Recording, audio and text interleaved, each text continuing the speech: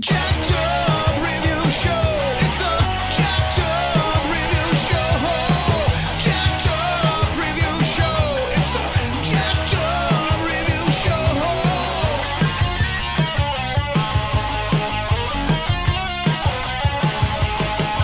Join us as we cover many an insane movie and numerous cult TV phenomenons. Are you ready to get jacked up? Are you with us? Then listen on. Listener discretion is advised. It's a jacked up review show. It's a jacked up review show. Jacked up review show.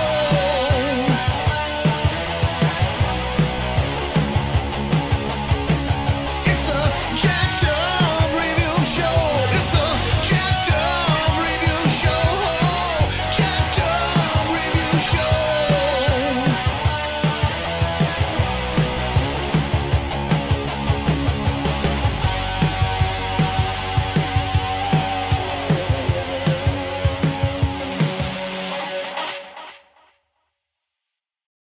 Herdy. We are back here once again, and this time we're discussing another TV favorite, and that is the form of the neo-Western Longmire.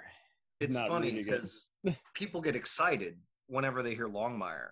You know, it's one of those. They it's a really show do. that I think resonates with so many people, which is really surprising considering it kind of blipped up out of nowhere on I think it was Absolutely. A&E. Yeah, it was on A&E, and the irony was, it was already a popular book series. I wasn't familiar with the author, but he was very similar to Tony Hillerman, where he just was giving a rare portrayal of Native American communities and the crimes that happen on there. And like you, I was just bedazzled, not just by how good the show was, but I was just like, wait, you guys have heard of this? I thought you didn't watch TV.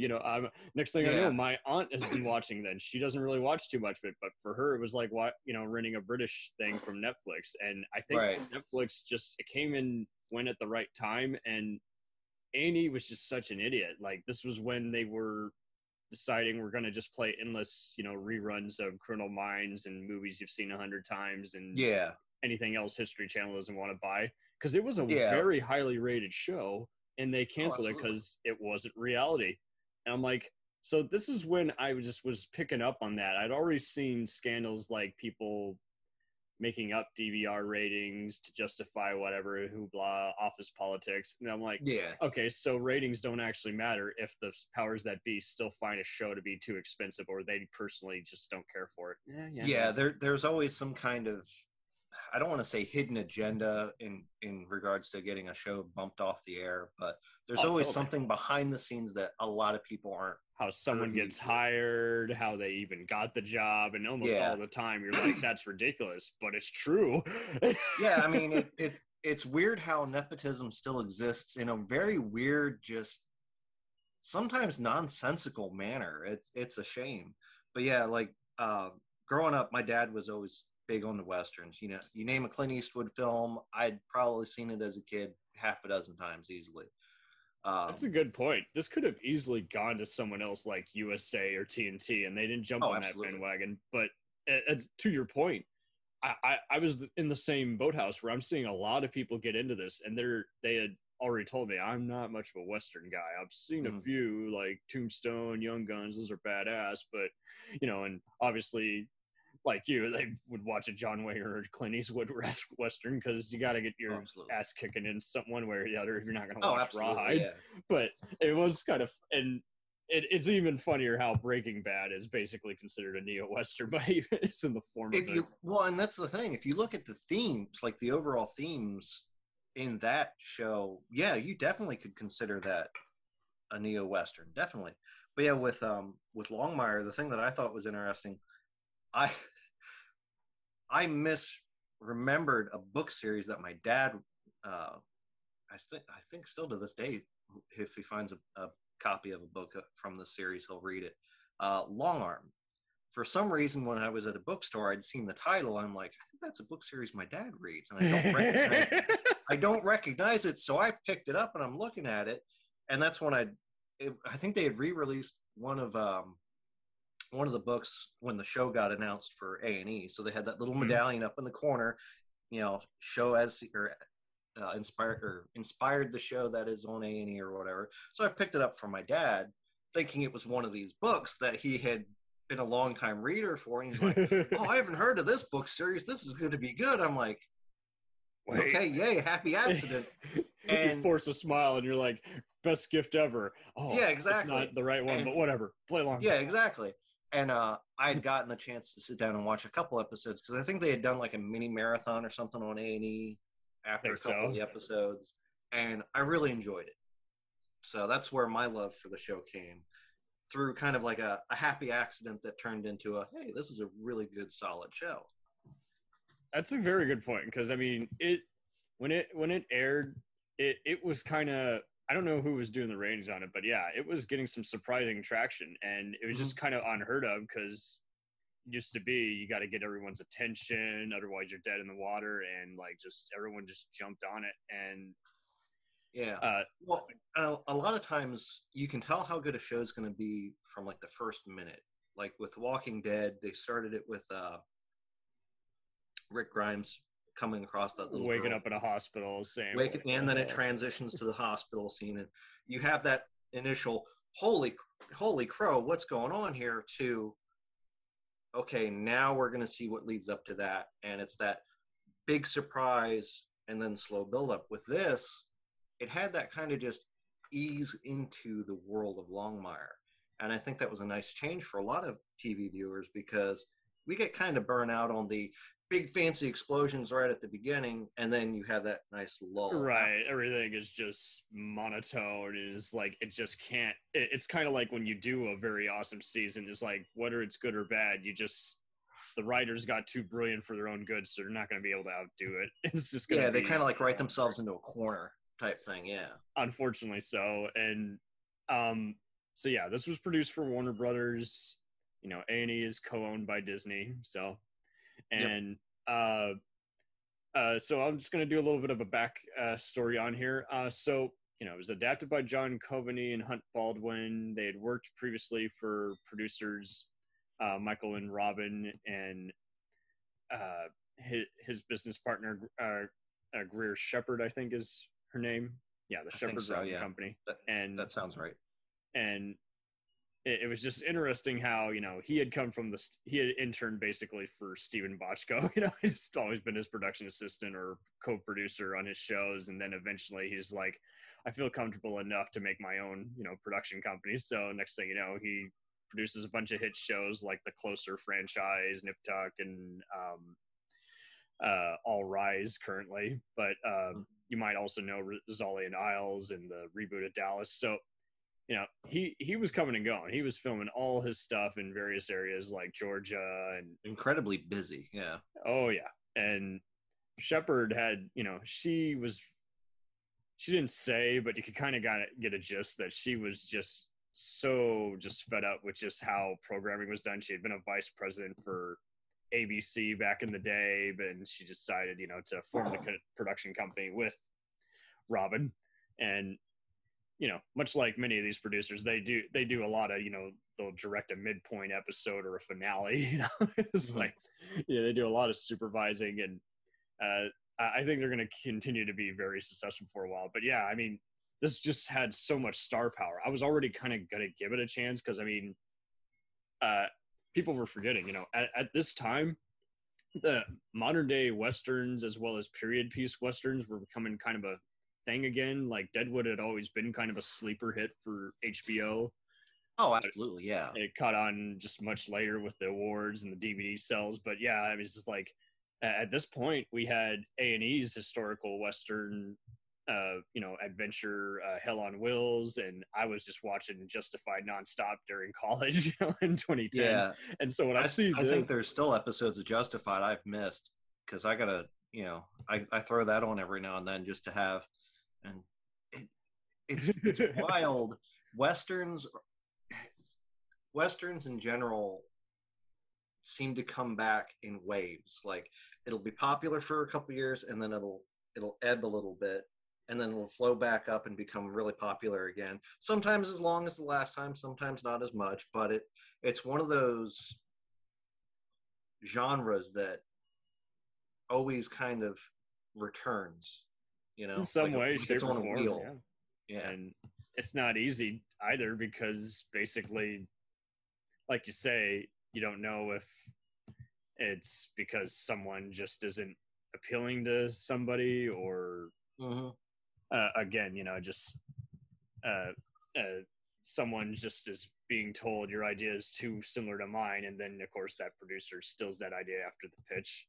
Oh yeah, absolutely. And I mean, even in other genres, you have that. I know there was a kerfluffle, I think in the '90s, between Babylon 5 fans and Space Nine fans. Even though no writer had exchanged ideas, yeah, and it was ideas. Pretty much, you could tell the creative teams behind. They're like, okay, how do we like mellow out our fans a little bit so that they stop, making our lives difficult.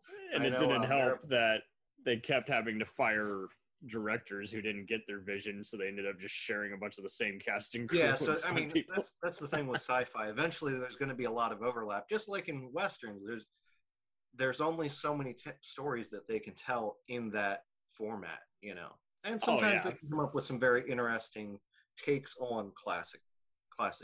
Sometimes even the spoofs would make people want to check out a Buck Rogers or Star Trek type show when they saw something like Orville. Because it's like, okay, what's this poking fun at? Because I gotta see if it's as ridiculous as they're making it out to be, or if it's actually pretty good. Do you know Star Trek from actual watching one of them, or do you know it from Galaxy Quest? Exactly, yeah. Like a buddy of mine and I often say Galaxy Quest is one of the best Star Trek films out there, Totally. Yeah. And to be fair, this did have a lot of just geekdom. And it's just like, okay, you got Lou Diamond Phillips in a supporting role as Henry Standing Bear, a Cheyenne Indian who's the best friend of the main character. You got Katie Sackhoff, who, again, had just, I think, come off of the long running series of Battlestar Galactica, and I think she had one or two like quick snippets as like stints as characters in other shows as well. Yeah, she was briefly on CSI 24 and the Bionic Woman rehab. I was going to say Bionic Woman reboot, I think, which I don't even think that got half a season for it, unfortunately not. But yeah, she was embracing just all kinds of geekdom, just appearing as herself on The Big Bang Theory and all that stuff, and movie cameos. So it's like, okay. So, but yeah, I mean, this just launches her as the Philly cop who's now working here in Wyoming, which is foreign to her, and clearly got a few set of vices. And I mean, who's this Robert Taylor guy? Not to be confused with the 60s actress. No, he's this Australian guy who was one of the agents in the first Matrix. And you're like, who's Robert Taylor? And and that blew my mind. Like when I first sat down to watch it, I was blown away by the character that he's playing, and I'm like, this guy looks familiar. I know I've seen him. And then you look up the stills from the Matrix, and the way they designed those darn agents, unless it was Hugo Weaving, you can't tell any of them apart because they made them very, but yeah, it's his hair is all gelled back, and it's just like, you're so distracted. I mean, because they have personas, but I mean, the third agent in that one was another guy who was on Farscape. But it's like they were just selected because they just had a general look and they were Australian. People forget Matrix and Lord of the Rings. It was filmed there, so it's like, But like you say, I was like, he does look like someone I've seen, and then you're looking at him like, I really haven't seen him in much of anything. But he looks, I get it. He's got the look. Oh, absolutely. And I love the fact that he has found work post Longmire as well. Totally. I was lighting up when I was at Kong Skull Island. He had like a 5-second role as a military guy giving a briefing. And I'm like, okay, he's going to keep getting some fun work now that he's got that hit show that's going to last, 6 seasons. And I know he was in, I think, the Meg. I think so, yeah. He had some other movies I had seen, like Ned Kelly and that crocodile terror film Rogue, but I hadn't. Again, I'm sorry, I didn't remember who he played. So exactly, yeah. Longmire was definitely his iconic role, I would think. I think so too, and that's fine too. Like all his movies, he does pick some very intriguing movies, and he has some interesting stuff. But it's just even more interesting because it's like much like any hit TV star, it does go back kind of to the '70s, which is when also westerns were big. Where this is like Yeah. you can do your hit show, and then now you can basically do whatever you want the rest of your career. Definitely. Except you don't have at this point. People forget is like now that the industry has changed, he doesn't have to wait on whether or not he got a pickup on when the rent's coming in, and money inflation has changed. So yeah, at this point, he's made enough money from that show that he can now basically just kind of even maybe go a few years without even doing some work. Oh, absolutely. And I actually follow him on Instagram, and he seems to enjoy whatever it exactly is he's up to. But so it just seems just like everybody's granddad who no one had. yeah, it's like you can tell he likes to kick back and just enjoy his time wherever it may be. Oh, totally. And did you recognize any of these other like supporting actors? Like I had seen Cassidy Freeman in a bunch of other shows like Smallville, NCIS, Yeah. New Orleans, and I'd seen her in a couple different things. you look at her resume and you're like every other CSI show, every other Canadian show. Yeah, pretty much. If I'd laugh like things filmed in Canada, you start recognizing. Oh well, like my wife and I, when we're watching TV shows, I'll recognize somebody, and inevitably, it always comes back to Stargate. I absolutely as the Stargate X-Files effect. we were getting caught up on I think it was Black Lightning on CW because it was getting ready to go off the air, and I'm looking at the lady that plays the mother and wife in that, and I'm like, oh, that lady was on this episode of SG1, if I recall correctly. She played this character, and the glare I got from my wife. She's like, you can't say anything about when I remark about so-and-so was on Buffy. I'm like, okay, that's fair. So, she's like, I'm done with your geekdom. Yeah, pretty much. And it's funny, like when we're watching stuff and neither of us can place exactly where we've seen a celebrity, almost 9 out of 10 times it's because that person played some bit character on Doctor Who. Oh, so totally. It's interesting when you have somebody that you can have those kind of conversations with and pinpoint, the pool of actors.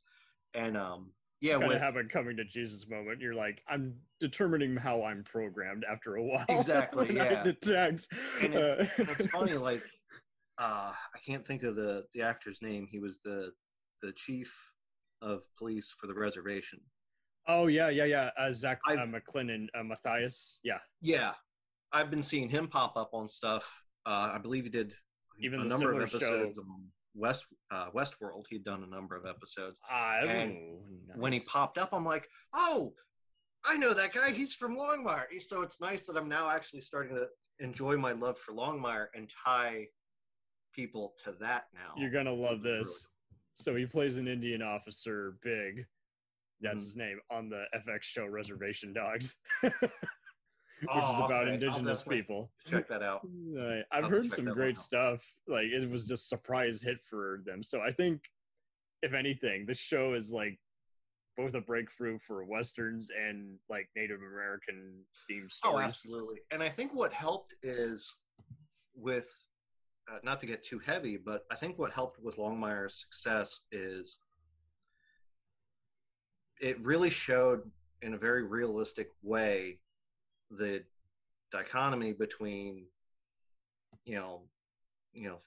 law enforcement that's not part of the reservation and reservation residents, be it, just the residents themselves or, their own police force. It was a very tenuous relationship where it's not to overstate it, but it's okay.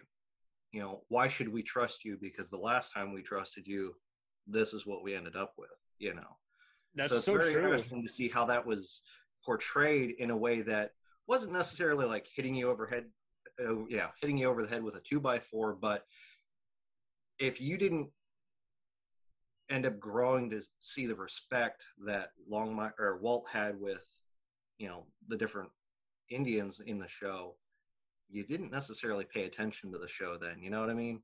Like the wonderful line that he's got towards the end of the series when he's talking about geometry term, where it's two lines that swoop towards each other but never truly meet and end up ultimately just running almost perfect parallel. Wonderful, So. Oh, totally. And I mean, I had just lost my mentor, my grandmother. So, she had died of bone cancer. And, Oof. You open up with this, Walt, he's a widowed, sheriff. You got unusual deputies. And again, the star power, but they're not playing roles that are typically played. You got all these unknowns. And it kind of does look and feel even at times like something you might see on something like Homicide, The Shield, or even NYPD Blue. The camera's tracking around, but it's Definitely. You've again, it's voyeuristic. You're just like, I feel like I shouldn't be listening to this private conversation, and something's about to go down. It was definitely shot in a way where it wasn't like you're looking over the shoulder. There were a lot of times where it felt like you were literally in the room where this is happening in front of you. Oh yeah, you're like, this is illegal. I think I better leave. But I'm like, I don't feel safe here. Oh man, and you got just again, unusual deputies. Again, aside, we've already talked about Vic, but I mean, you get the Ferg, Archie. Oh yeah, I love the Ferg. And he's just like everyone in a nutshell. Is like, regardless, he's small, he's got a belly, and he's got to learn how to be intimidating. And just continually, he's getting his ass kicked. He should technically arrest the guys for that, but he's just so humiliated, and he's just like, "Fuck it, I'm just gonna go home and say I didn't see him and lie to the sheriff." And just the sheer fact that the character, like you said, just kind of in a sense closes in on himself sometimes, where it's like tries to kind of make himself a smaller target for being the butt of jokes and things. He does kind of catch on to him after a while. He's like, I don't, and he's a very selfless man after a while, to where he's just like, nothing should happen to anybody. Me, I'm just gonna go home, eat some dinner and just drink some liquor and just go to sleep, Yeah. I got nowhere else to be, and that's just tough shit. And I mean, to have his lawyer daughter just going around, and then he reveals later is like, my wife, I told everyone my wife died of cancer, but that was just to cover up the fact that me and Henry were going after her murderer. And it's just like, I was just like, wait, yeah, what? When that was revealed in the show, my jaw dropped. I'm like, oh my god, they went there.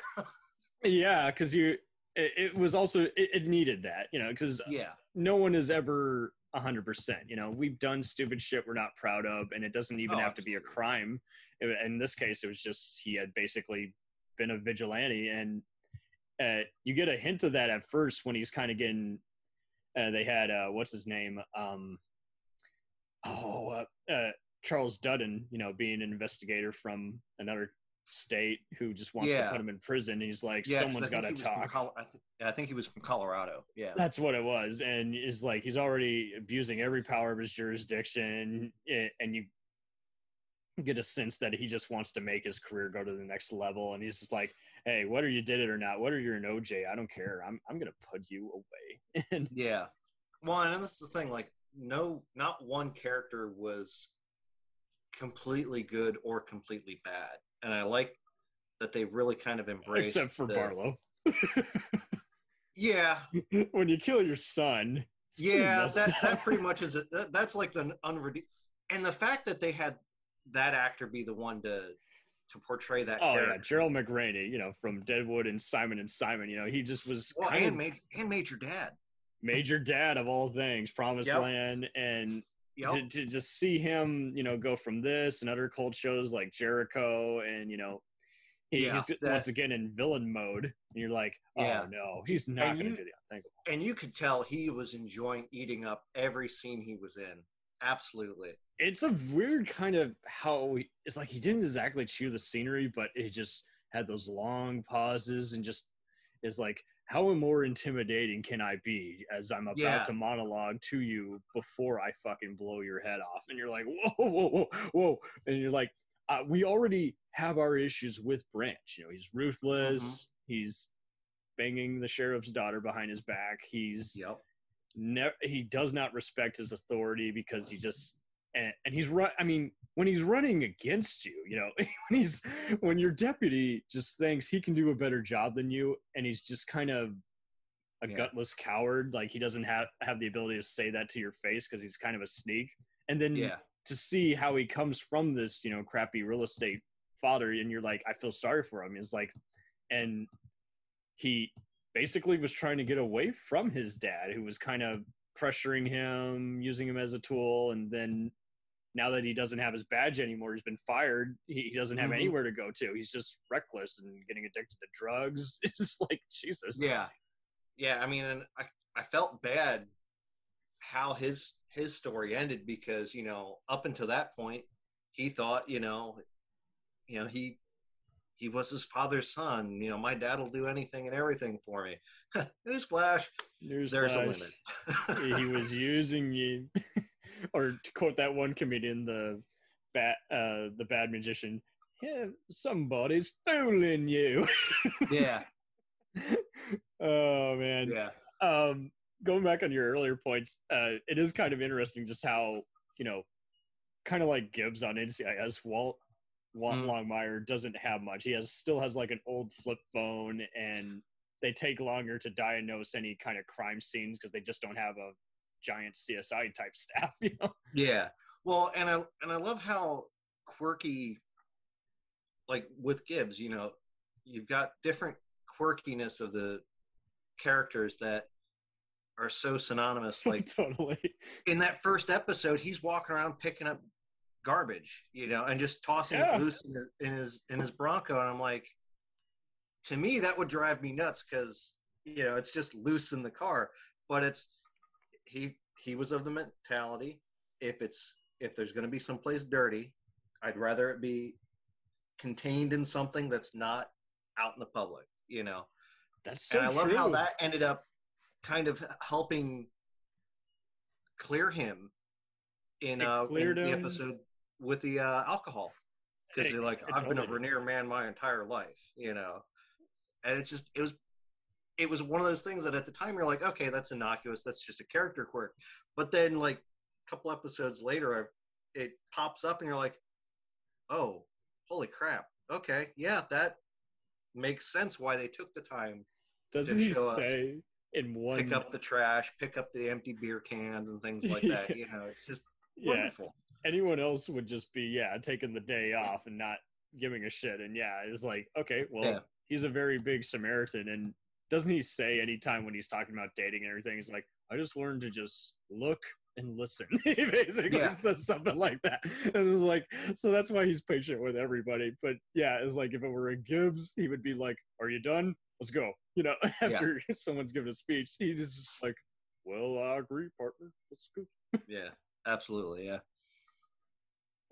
But it's like he is cleaning up highways. He's doing all this other good stuff. He even helps out at Henry's the Red Pony Bar at times. And he ends up being a bus boy from time to time just to help his buddy out. You know, which just solidifies more of the type of person he is. Mm-hmm. You know, he doesn't want to see anybody kind of fall behind if he can help it. Oh, totally. And it's just so hysterical, without giving away too much, how when Henry has to go on his own just dangerous pursuits that could legally bind him, it is just so hysterical how you get to the end of the series and you're like, he's still the only guy who's gone away with lying to Walt. Usually Walt can look at your bone structure or your eyes, and, you know, kind of like on any of those other shows, and he has a sense that you're just not forthcoming with him, and is like, Henry knows how to just play it cool and just say, no, I was never there. What are you talking about? A witness claim. Well, like, and it also, I was there. And that kind of raises the question, like, did he actually pull the wool over Walt's eyes, or does Walt respect Henry enough that, Henry will tell him when Henry's ready, you know. So it's kind of like that dual layer. Like, is it because he actually got away with it, or is it because Walt's just that patient of a person, especially with him, you know? I think Walt was just dumbfounded. This was like the only time where he's like, well, because don't you remember, like, I think later on he doesn't say he doubts himself, but he's just like, I've never been more unsure. And so I think, yeah, no, you're right. Yeah, he did. but it does give you that extra gray thing to where it's like it could be anything at this point in time, you know, and it could be, for all we know, they might even, had they gone on, they might have even pulled a 180 and just said, you know, Henry was helping someone else at this point, and he just could not. It was like, it could flat out could not tell the truth without giving away that person's cover. And, you know, we're not even talking narcs or anything. We're just talking just flat out just getting people to a safer area in time. Yeah. And there's so many times where people will just be vigilantes because they'll be retaliating some of the rednecks and doing, you know, for raping them or killing them, their friends. Yeah. I mean, there's so many different themes of things that the show's covered that you could get lost in just the maze of topics. Totally. Like the arc that they did with Vic and the guy that had set up a compound. Oh yeah. Peter Stormare from Fargo and every other Bruckheimer thing, you know, as that basically anti-government. He might as well be a white supremacist because I mean he is just. Well, I mean that's kind of how he ended up playing the character. I feel, but like, and it's funny like that. Ironically, ended up answering a question that a couple buddies of mine had like, what constitutes a compound? Is it, you know, just a plot of land, or it's like, no, apparently it's some kind of physical barrier that separates your land from the land outside of it. And it's like, of all things to answer that question, it was long. Oh yeah. And then when he's having to deal with all his other patsies, and it's just like, again, anyone else would have lost their cool and probably just crossed that line in front of a jury, or like he stepped out of bounds and he just doesn't play into it. He just stares, just dumbfounded, just saying, you can't be serious. You know, it's like, you kidnapped someone. I had every right to break into there, but you got onto my land. This is not cool. Yeah. Yeah. Oh man. And just, I mean, you just feel his essence even when he's not in an episode. And it was always cool how he would come back, because it's like you would get caught up in another thing and he would just come back at the right point. And it's like, and now this is happening. And yeah, the show was really good at layering multiple plots onto each other so that by the time you forget, you know, air quotes, forget about a plot, it'll creep right up, like the cowboy bank robber. Yeah, yes. Like they had been touching, and it was funny. I didn't catch that, like the full brevity of that, until like my second or third rewatch. Because at that point, I think I was able to catch them, boom, boom, boom, boom, boom, boom, boom. And I was like, you hear it on like the radio. You'll hear about it in the background and stuff. You might catch the odd remark here or there, but then it's like, oh wow, okay, yeah, that was a thread that they had dangled. Oh yeah, wow. I had to go to the know. Wicca for that one. I was just like, you know, other than the IMDb saying when the character has appeared in the past, is like, I think I might be totally wrong. I think he was like credited as a different character, and I was like, so wait, is he the same character, or is he playing a different henchman, you know, or goon? Yeah. And but like you say, yeah, it is like a radio is just so invaluable in a writer's room to just showcase what else is going on, and you can just often suspend belief that, okay, so maybe it might not have happened 24 hours from now, but someone would have heard it eventually on a radio. If the person didn't hear it on the radio, someone else would have heard it and talked about it to someone else. And, you know, it's just more powerful to just show, it's like, okay, so this is publicly aware and it's disrupting some portion of the state and a part of the community. And this is just going to keep growing. And I do kind of like that, because it does kind of take a cool Dog Day Afternoon kind of, just an uncanny kind of robbery that is like, because so many other shows will just kind of go batshit just for the hell of it. And this Oh, one yeah. was just kind of like, okay, I could actually kind of see something outrageous like this kind of make the 6 o'clock news, and we would never Yeah. know about it except, again, the guy who brought him in, the sheriff. Yeah. Well, and the thing that I think helps is the setting. I mean, if you'd taken these plot lines and dropped them in like a major metropolitan area, they just wouldn't quite mesh. Like a bank robbery in like Los Angeles or New York, that's probably more common. Whereas, Absaroka County, the population density is not as large as, these major cities. So it kind of helps play into, okay, something like that would be relevant enough to throw on the news or have a radio commentator commenting on it or what have you. So it's like this was the perfect storm of layering story-wise. Yes. And I loved it. Oh man, and it really does it does make the community feel alive, because when they started out, you weren't really seeing much of it except just the elderly gal at the front desk. You were mainly just seeing the Native American reservations, and it's like, okay, well, now you got to expand your world. And they by like the third episode, they went to town. They were not. Oh, absolutely. I'd say third, fourth episode that any other show would have had an unrelated just filler thing after they get it going. It's like, no, we're not going to have a unrelated crime. We're going to actually have more of a unusual investigation into the guys who are like the main that comprise the whole thing. I liked how Walt had a old flame played by Ali Walker, and here she is with her Santa Barbara and Profiler co-star A. Martinez as Jacob Nighthorse. Yeah. And I have had the honor of working with Mr. Martinez on oh, nice. He was guest starring for like 2 episodes as like a crooked sheriff on Queen of the South. Oh, okay, cool. I could care less about the show, but he was just so nice to this one guy who, so long story short, it was a busy restaurant scene and everything, just quick day of filming and everything, scenario and all, and most of what you see makes it into the cut. And they got this random extra to play a kid who he basically bullies. And, it was already kind of a non-union kind of set, and everybody's just kind of, so the, A-list actors are way more forthcoming and actually interacting with the extras more so than like, say, maybe a Georgia or California set might be. But it was interesting to see him kind of just mentors, like while everyone's setting up and everything, he's talking to this extra and he's saying, hey, how about we stage it this way and that, and I can give you that intimidating face and that'll be your cue to run here and that. And it's like, what a cool guy. You're actually just tutoring this man, this young kid.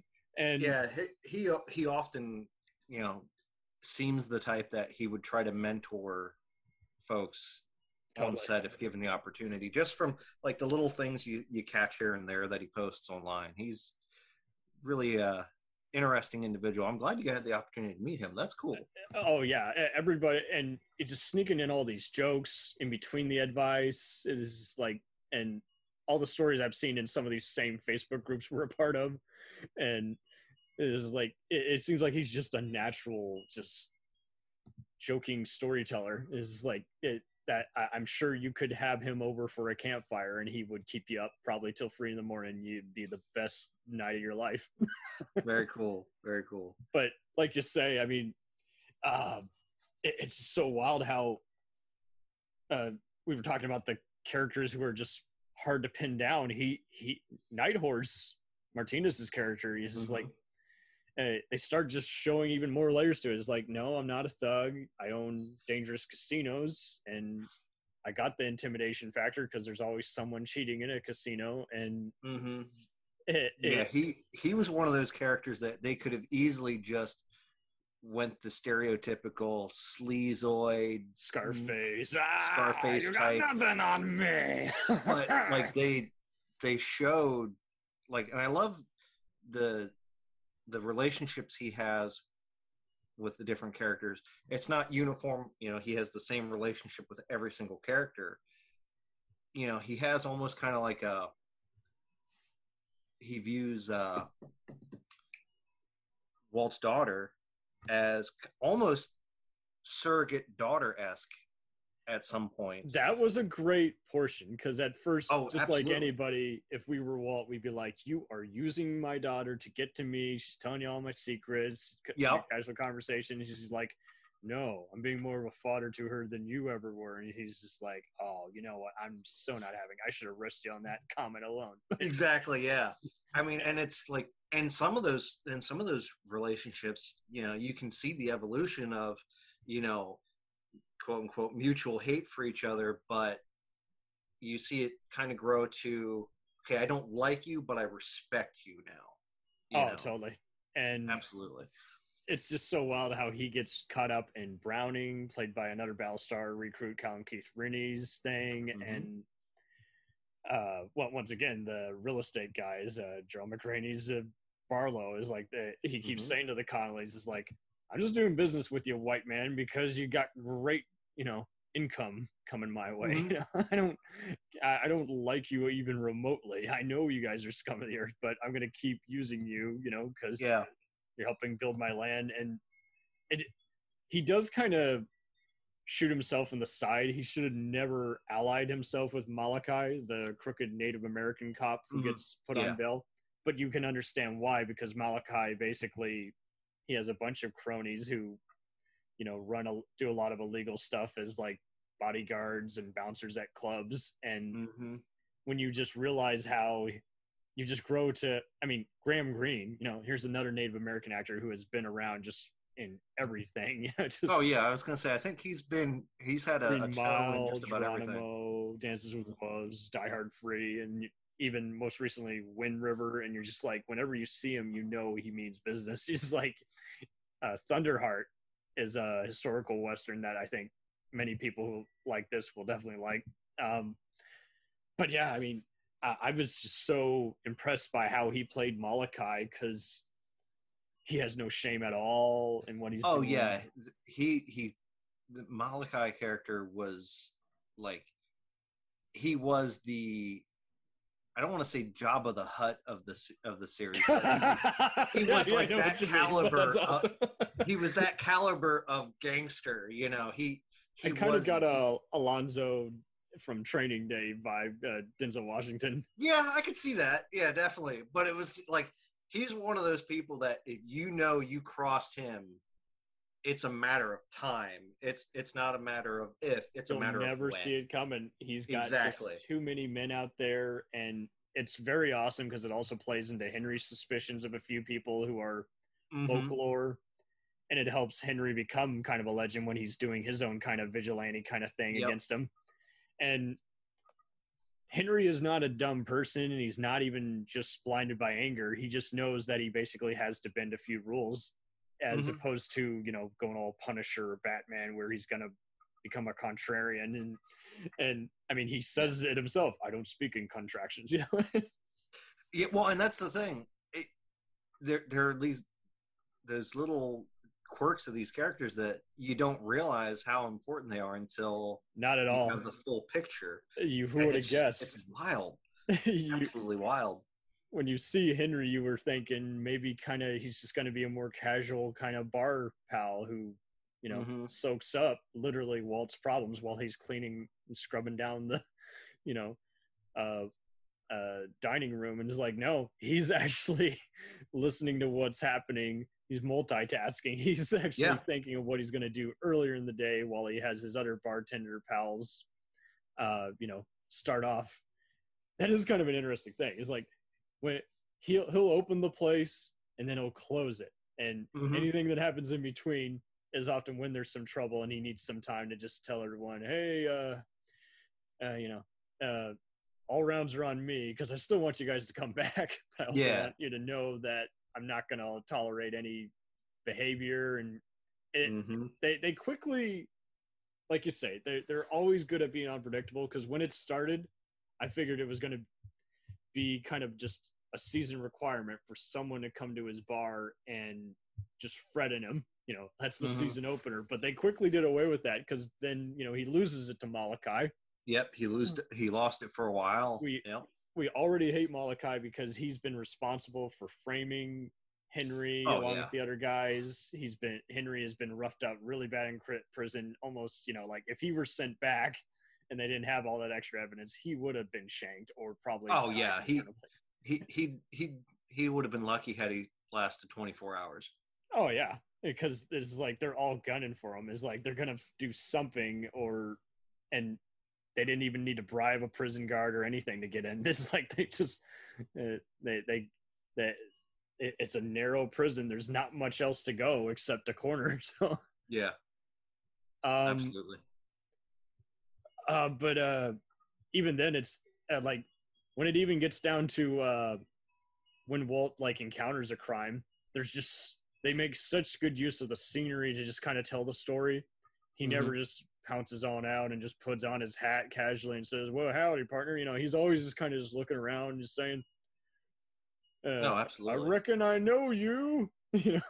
Yeah, And it's kind of just a good way to make it its own identity, as opposed to I'm the billionth, see it too cool for school CSI Law and Order guy. yeah, yeah. You can tell there was a lot of care in the approach that they took to even the crime scenes. Yeah, it's And the other sheriff, Wilkins, who's in the Cumberland County, he just hates his guts. He's like, Yeah. Walt, he's older than Walt, I think.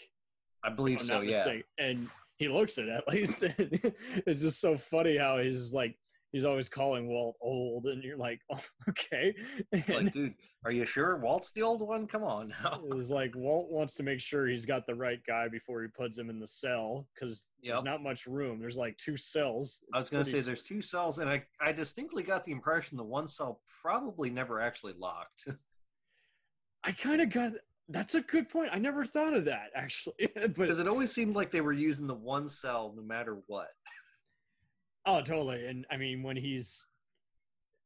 it kind of does go back to that whole kind of.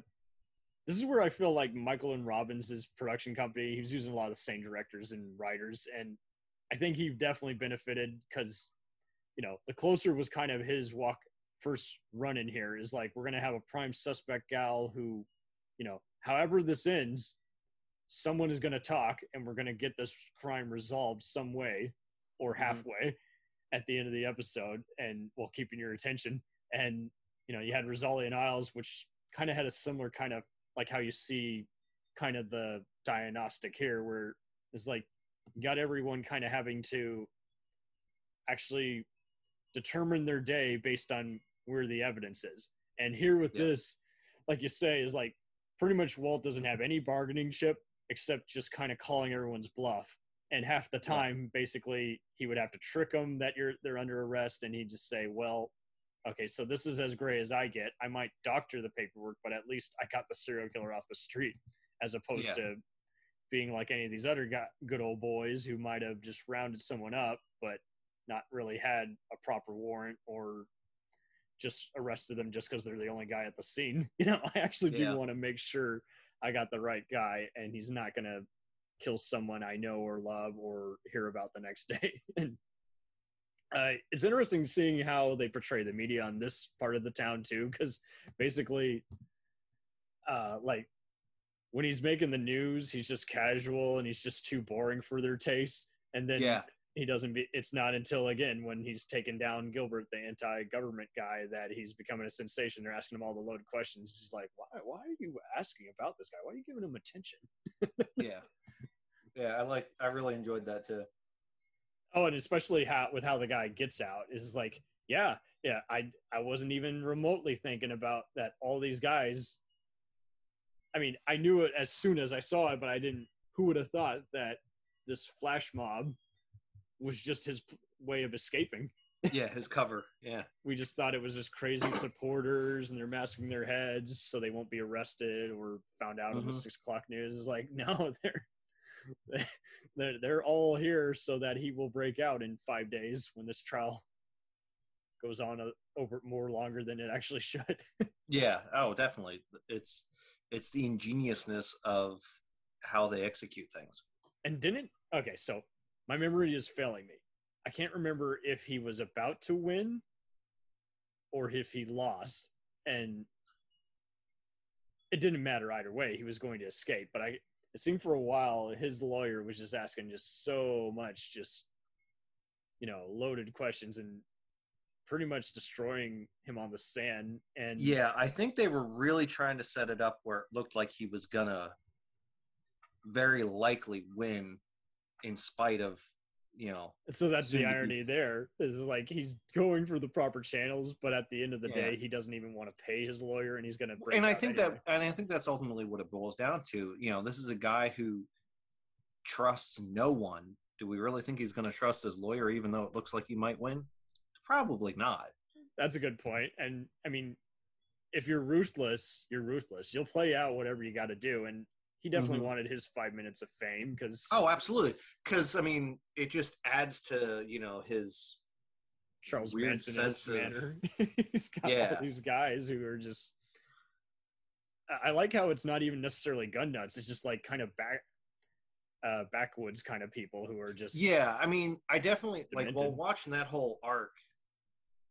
It definitely got like I don't want to necessarily say, and I would hate to lump these folks into that category, but the personality types that like fall too deep into the whole prepper category or doomsday enthusiasts. Yeah, it and wasn't things like even that. a hickish kind of stereotype. It was just more people who, basically, without even saying it, these are the kind of people who just listen to Alex Jones all day. It's just Yeah. Oh, yeah, definitely.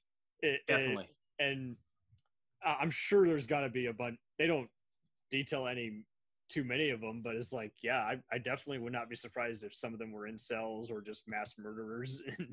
Yeah, just there waiting for the would right definitely time. be in the in the Venn diagram of certain different demographics that I'm sure we're all kind of familiar with over the last Oh, it's just couple been years. a very tragic last few years because we're just You seeing know, how it would that Venn diagram would be very circular. yeah, is like when it gets down to where it's not even I agree or disagree, and it's more just people are just about to explode and just take out their anger on you and break the law, is like that's when you just feel very unsure about even going to the grocery store. Like there's some Yeah. crazies like that out there, Yeah, definitely. regardless of whether, and because of how our laws are written, it's not like Minority Report where you can sense who is about to commit a crime and stop it. This is like Yeah.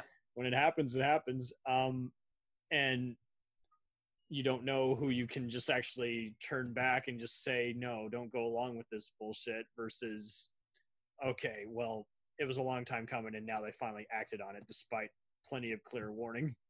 Yeah.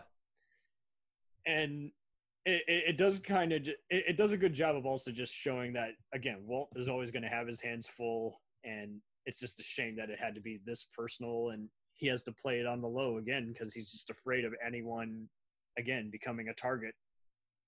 Yeah, he is very good at doing his best to make sure he becomes a target rather than anyone that he has any kind of affiliation to. Oh, totally. And it's just very interesting seeing how Gilbert's other just cronies are harassing Vic continually, even kicks her ass while she's, getting over her previous injuries sustained from them. Yeah. Because who Absolutely. doesn't like to fish in this community? Yeah. And she's had some ups and downs with her husband and her. I did dig how Lee Tergesen of Oz fame was playing one of Vic's ex-flames. And you're like, Yeah. you didn't know that he was a Philly cop. You just knew he was a stalker and he's a crazy guy. And you're like, oh, well, he's both. And Yeah. he's Walt's most uncommon friend, even though he's already technically, I think, doesn't Walt have to keep the fact that he helped him secret because he would technically go against his jurisdiction or some shit? I think so. Yeah. I think there was some questionable decisions there, but yeah, it's Oh man. like I said, it's wild how many layers the show has, the characters. It's definitely one of those shows that if you only watch it once, you're not doing yourself any favors or the show. It's No. one of those you got to watch a couple times. Oh, totally. And Like I'd actually gotten my dad into the show because of an oops. nice. Did you recognize another Westworld native, Julia Jones, as the Native American Gabriella, who has to come forward with the fact that she was raped and abused by? Yes, I was going to say I knew there was a couple other actors from Westworld, So, or who would end up going on to being in Westworld. But yeah, totally. it's one of those things. It's a show that I'm glad to see everyone involved has been doing things beyond just Longmire. You know, like the Ferg. You know, he's been in a couple I different light up shows. whenever I see him play a deputy and in something else, and Yeah. I think he's done a few conventions from what I recall. Yeah, well, I know I think darn near all of them had been doing Longmire days, which I think still is something that goes on. Oh, nice. Although now, you know, the world that, you know, the state of the world right now with. Hey, we might get a 7th season. Hey, I would love. I mean, with the way they ended the series, they could easily not necessarily do another season, but They wrapped it up. But I mean, what was that phone call? Yeah, like I would love. Like I remember I was talking with somebody from Longmire Posse on Instagram, and I said I don't necessarily know if we need a 7th season, but I know we need the further adventures of Longmire. Be it heck, take a page out of the Psych playbook. They just did their 3rd Psych the movie. It was so great. I just saw it last night. Oh, yeah, my wife and I are going to be watching it over Thanksgiving break. You are going to have that music stuck in your head for days to where I you're going to bet. wish. Like I love that show, but like they could easily take a page out of their book. Once every year, once every couple of years, do a Longmire movie where, you know, get as many of the characters or the actors together as they can, and, you know, just do a, you know, have Walt looking for what he was looking for at the end of the series, or figuring out what that phone call was about, or, you know, it's just they could easily pull a Deadwood. Yeah. Still waiting on that Rome movie, by the way, too, HBO. Yeah, Rome was a good series. But man, yeah, like with Psych, I have to laugh. My wife hated Psych for about a year. You're wild. No one can get enough of it. Well, she hated it for a year because when the Psych movie came out, her and I were at a convention, and I'm like, well, hey, I'm going to stay up. I'm going to watch this movie. Is that okay? Yeah, no problem. I'll just pass out, whatever. So I'm sitting there watching the movie, and they had the little drummer boy come on. She shot up out of bed, and she's like, are you effing kidding me? Because she does those goofy, like, Whamageddon little drummer boy, you know, music games where you try to avoid it. And it destroyed her odds of surviving the holiday season without listening to that song. And I'm sitting there like, go the heck back to bed. Nobody cares about your silly game, you know? And so after about a year of listening to her still griping, dwelling on this, it wasn't really that bad. It was just every now and then, like if she was in like a really heated, angry tirade, and she'd be like, and I still hate Psych because of the little drummer boy. Oh my God. Yeah, and it was all in jest, because I could always tell, like, if she was really mad or not really mad. Like, if she wasn't really mad, she'd throw that in as kind of like an audible cue that she's just frustrated. But if she didn't bring it up, you know, bring home flowers, you know, make her a nice dinner or whatever. But I finally got her to sit down and watch it, and she loved it. And she's watched some Longmire with me, and she goes, okay, well, I don't know if I'm going to get around to actually watching the end of the series. How does it end? And I told her, and she's like, and at this point, we had already started watching Psych. So not too long ago, she'd actually said, why don't they look at doing maybe movies like Psych has? Because if the fandom, you know, the fandom's clearly large enough that there's constant interest, why not, you know, not necessarily do it every year or every other year, but throw out that occasional movie. I mean, heck, Netflix has got the capability to do it, you know. I'm sure they will. They're bound to eventually just do a reunion movie. I mean, we saw even with once COVID hit and every other cast and crew of a show was like doing Zoom reunions. Oh, yeah. I'm sure there's got to be someone out there who's just trying to coordinate waters. Something. And I'm sure someone's also just trying to even see what script idea could even work. Because the last thing you also want to do is do a reunion and then be like, And then we had probably the most lamest script that didn't stand well on even its own 2 feet, you know. And Yeah, and it would have to be done in a way that makes sense. Like with Parks and Rec, when they did it, it made sense. They even, you know, having Nick Offerman's wife, you know, real world wife, pop in. oh, You know, totally. that made sense because, you know, in the show they had set up that for whatever reason, you know, his one ex-wife was obsessed with him. So, you know, it worked really well. With Longmire, they'd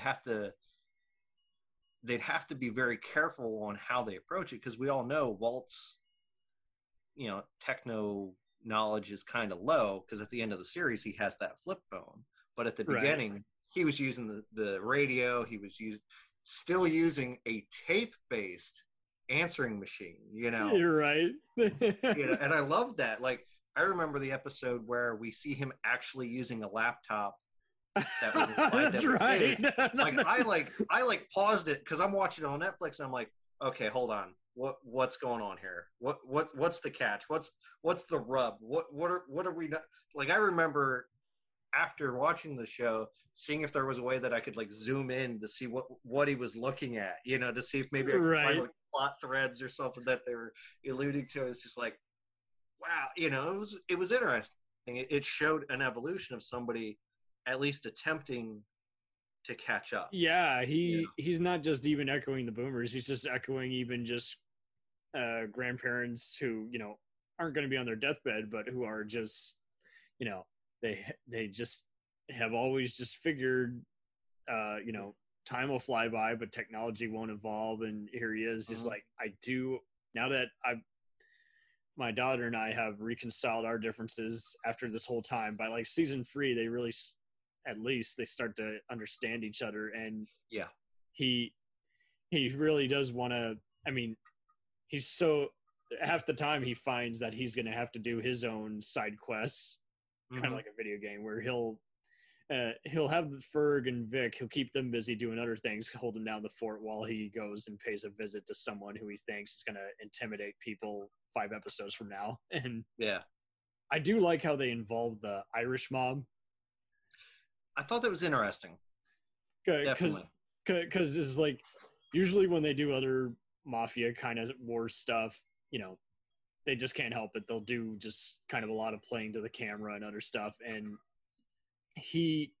they kind of went more for his like, and this has been the one who's had his, you know, who Nighthorse has been looking over his shoulder for trouble times. And you see these guys and you think at first, okay, they're just intimidating, you know, barflies who are, and you'll be on your way now. And it's like, no, that's a clue that they're going to actually come back next season and be responsible for some other murders. And to reveal that there's a crooked FBI guy, that was good casting on Raphael Sbarge. You know, you guys might know him from various voiceovers and video games, but anyone who's seen Independence Day or Risky Business, you might also know him as also a trader on Star Trek Voyager. So there you go. But I found that interesting because, like, okay, so that makes better sense, because they would get word that, okay, these guys are wanted by the FBI. It's like, so why haven't they gone after them? They're totally why hasn't that been acted upon? Yeah. Oh well, this guy is on his payroll, and doesn't he get killed for his trouble by helping out Malachi and this Irish guy? I believe so. Yeah. Like, I don't thinking back, I don't recall any real plot threads or anything that had been established at any point pre like the last couple episodes that were left dangling. Like, I believe they had gone back and tied up everything very, very well. Man. Yeah. Most everyone you can kind of tell they were just on a tight leash, and Michael and Robin had a lot of his same guys who were working on the closer. So I think he pretty much well instructed them, was like, don't open too many canisters that you can't actually cover up. You know, it just, yep, absolutely, yeah. Like, the only thing after a while. Yeah, the only thing that I was, I guess, a little sad to not see was that final thing that we saw with Ferg when he went back to the hospital.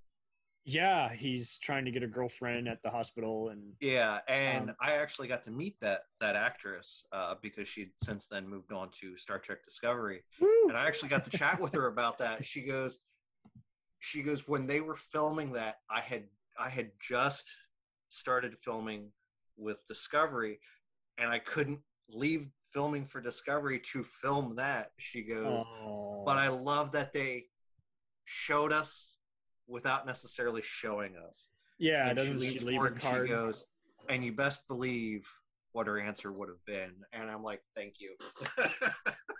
Those are always great to just Yeah, get, regardless of what's on the script versus what got cut or couldn't be filmed. Is like, yeah, yeah. is And like it the, was just like she was an absolute sweetheart and such a delight to chat with.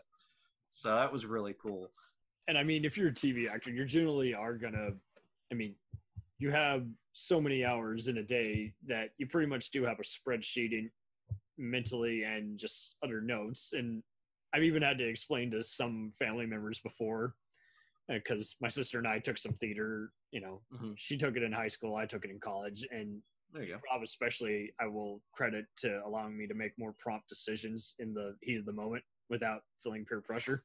And uh, uh, have you ever had to explain to people the character backstory that actors create when doing I research for the haven't movie? had to, fortunately, but Because you know, it seems like there's almost always an incident where some big giant uh, mainstream director like Ridley Scott will get in a bickering with like the screenwriter and actor, and you're like, mhm. well, you guys are technically all saying the same thing. And he'll be like, Yeah, no, no, no, we're not saying the same thing. Well, what's he bloody talking about? I'm like, he's talking about the same thing. yeah. Even we got that from what's on screen, but it does seem like half the time, if it's not two egos meshing with each other, it's just how people are saying or listening to each other. So yeah, they need to do the Walt Longmire thing, which is just look and listen.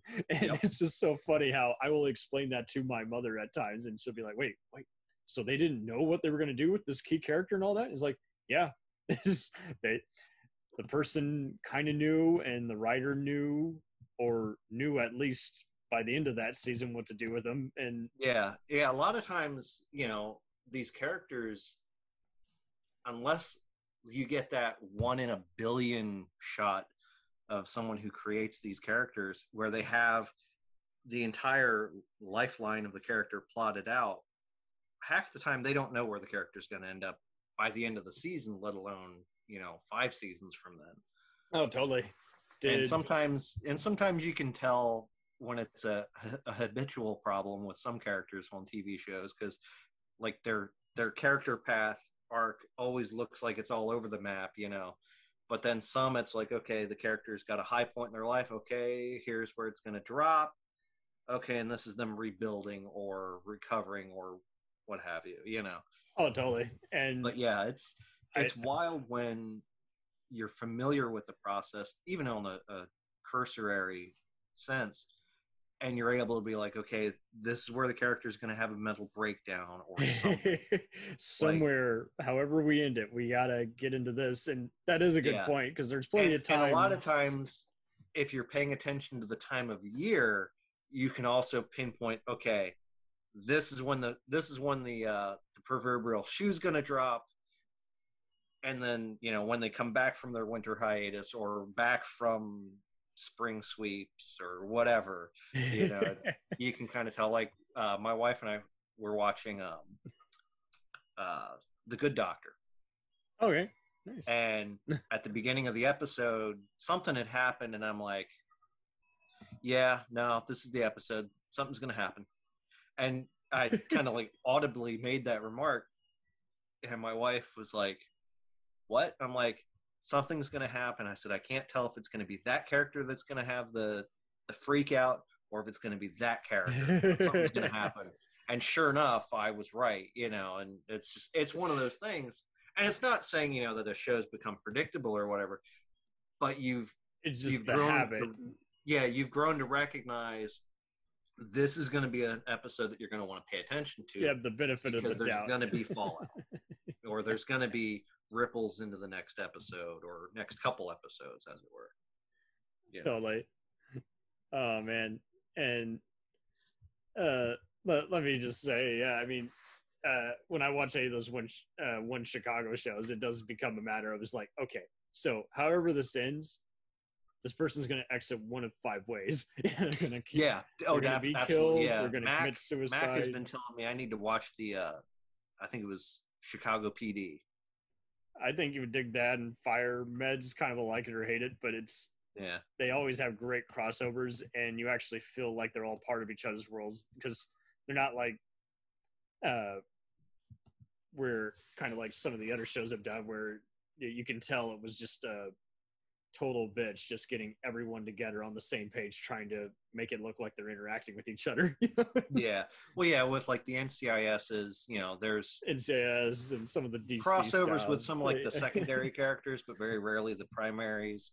CSI was like that back when they had the trifecta on. And the style was never the same, so it just never seemed like everyone never was on quite the same meshed. page. Yeah, like I think the two that were probably closest in tone might have been the original CSI and CSI New York, I think. You're thinking of well, actually no, I think it was Miami that crossed over with New York.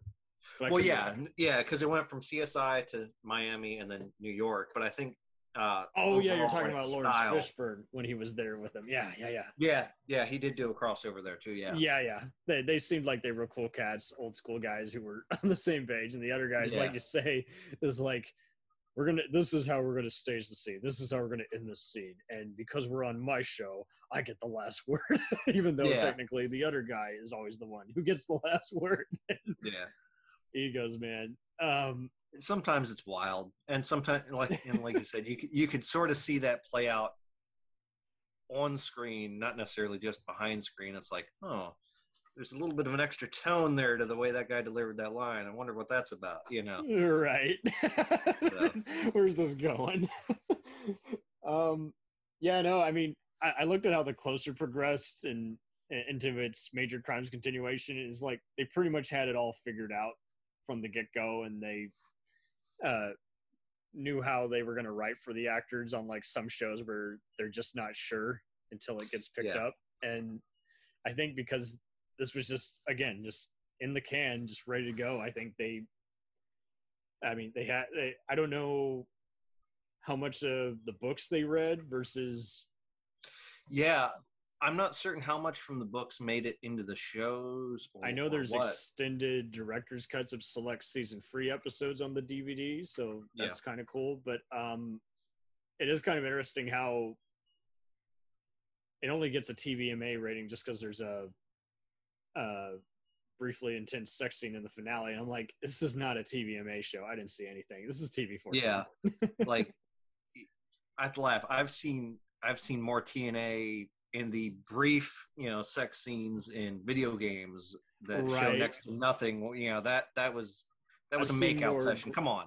I've seen more graphic stuff in movies where there's just a lot of cleavage. I mean, come on. This is not something I could not show a teen in some fashion, like other shows where you're like, ooh, boy, I really don't want them to hear that until midway through high school. Yeah, absolutely, yeah. And just seeing how the whole thing came to a fold, is just seeing everybody's journey. I can honestly say I can't say any of it's ever the same in any season where I can't tell it apart. Like I'm not saying that's necessarily always a bad thing with some shows, because our memory is all different and we remember stuff differently. But some shows, basically, because a lot of times it's like what in that episode like caught your attention the most, and like you said, that's different for different people. And I mean, even when they do a standalone crime, it still kind of foreshadows a lot of bigger issues. Like they deal with a lot of coal miners who are misbehaving, and they had like a few separate episodes like that. Yeah, there was a couple with the coal miners. I know there was, I think, a small arc with the oil company, the oil. Yeah, workers. And that pretty much. So when you see all this other stuff, you're not surprised that there's similar kind of scum who are just off-duty workers, got hammered and decided to take out their rage on someone who they hated. And it's I like how they use those to, like with the oil company, because I believe Vic's husband was like I don't necessarily think he was like a VP, but he was like some sort of high muckety muck. Yeah, So he they were never able had to kind of time like, for her, but she yeah, had the financial well-being because of his association with that, and as a result, he eventually got involved with shady types, at the top. Yep. And like you say, I mean, this gets us all in the mood by seeing a bit of this expo, so we're not surprised when we see more of it. And like you say, other shows kind of like to, if not jump the shark, kind of just jump into it too quickly and end abruptly, and you're like, whoa, I didn't even have time to process that. I still don't understand what's going on. Yeah. Well, yeah, and that's the thing. The show, progressed and played out in a very, I think, meaningful and fulfilling way. Yeah, Vic just was able to confess, is like, I love Walt, and I'm know how to be an independent gal, and his daughter, learns how to, she had an opportunity of her life, and then just realized, the unlikely, boss who she just can't work for because he's just cutting a few barriers she's not comfortable with, and who becomes an unlikely ally for her, is like, that was just a wake up call to her, saying you got to actually do a job that you love, and you got to make time for it. And it was cool seeing how she's just like, okay, I've been hard headed at times, and yeah. Oh, and that's the thing. Like at that point, you're seeing her like, yeah, I'm definitely my dad's kid. Absolutely. What else would I be? I am a Longmire, and I mean, Ferg, I can kind of see him. Do you think he'll run to be a sheriff at some point, or will he just give it up and just go be with his new love interest? I don't know if I could. I don't know if I'd see him running per se. I could see him being well, if no one else is going to do it, I'll do it. That makes better sense. Type approach, He'll serve as a deputy. I mean, even that other deputy that they brought in post Branch, I think his name was Barry.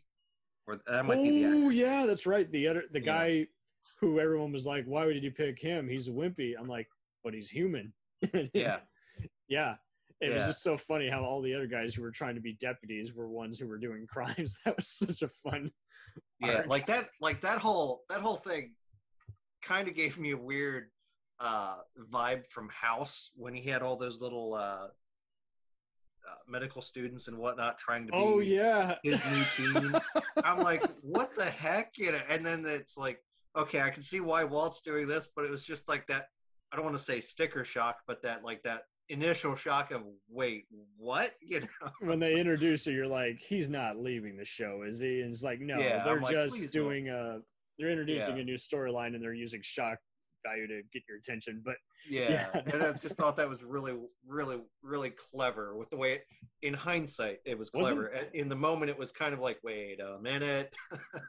One of them, I recall, ends up dead, I think, after threatening a lawsuit against the new deputy. And then wasn't one of them also involved with Night Horse or Malachi? Yeah, well, I think one was a plant by Malachi. That's what I was going to say. Yeah, to get a man on the inside, so to speak. And I think one had died. The one was a mole, and I believe they had tried to pin it on the new guy. Yeah, exactly. And because he had already intimidated that same guy, he was threatening all kinds of stuff. He's like, I'm not sure if I should tell Walt, if that would implicate him or make me an alibi. Yeah. No, that totally makes sense. I can see him being a sheriff and just kind of doing a lot of the same kind of stuff. It seemed like Night Horse with Ferg's own little style, Oh, totally. It seemed like Malachi, we know, got hunted down kind of like by a lot of his cronies. So I think you could say if there's that would actually be a cool reunion movie if Walt basically gets word that there might be an assassination in town tonight, that there's someone from out of town. I could see something like that. That would be a cool. They'd pull kind of like they did with other shows, where someone gets word of some impending disaster and just says, well, I'm already back in town, so I'm gonna lay low and I'm gonna stick around here for a bit and see what happens. Yeah, see if I can lend a hand somewhere. Yeah, who knows? Yeah, If I scare the guy off just by him seeing me, that's good enough for me. absolutely. Yeah. Yeah, like speaking of shows that are doing kind of like reunion-esque things, the CSI Vegas, I think they're doing a really good job at kind of revisiting the old cast, but introducing, new takes on things. And that's been a kind of like a breath of fresh air for that type of thing.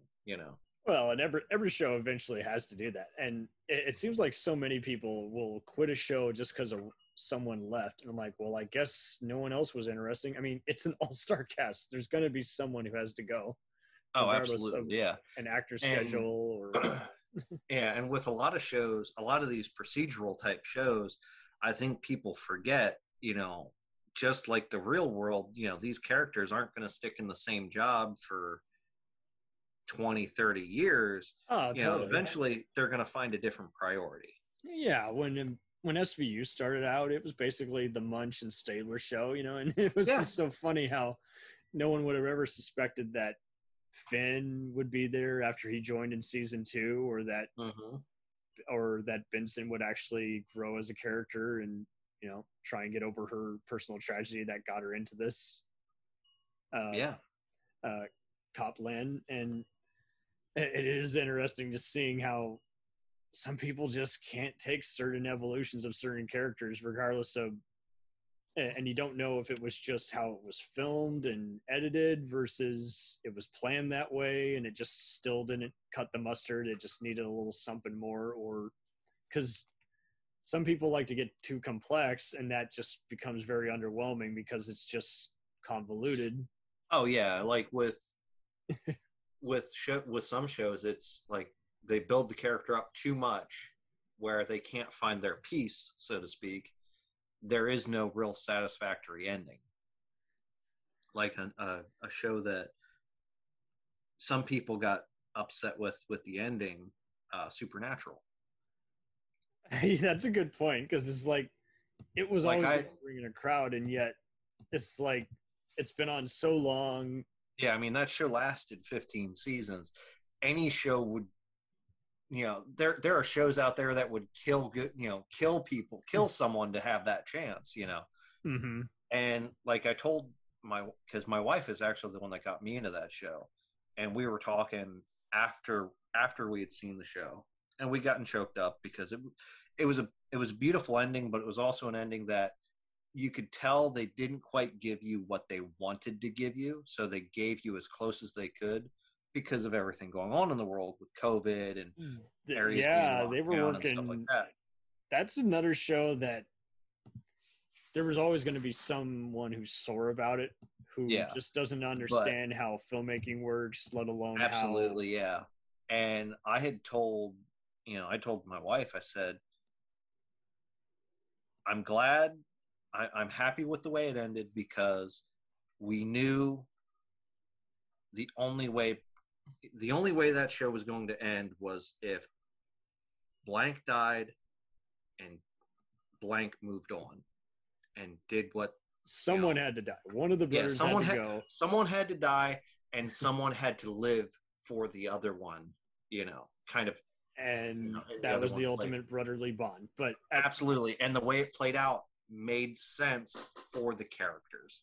And I mean, at the same time, made sense for the characters. Sometimes you just got to soak some of this stuff up after it ends. You don't get it in the moment. Like you need that time to process it.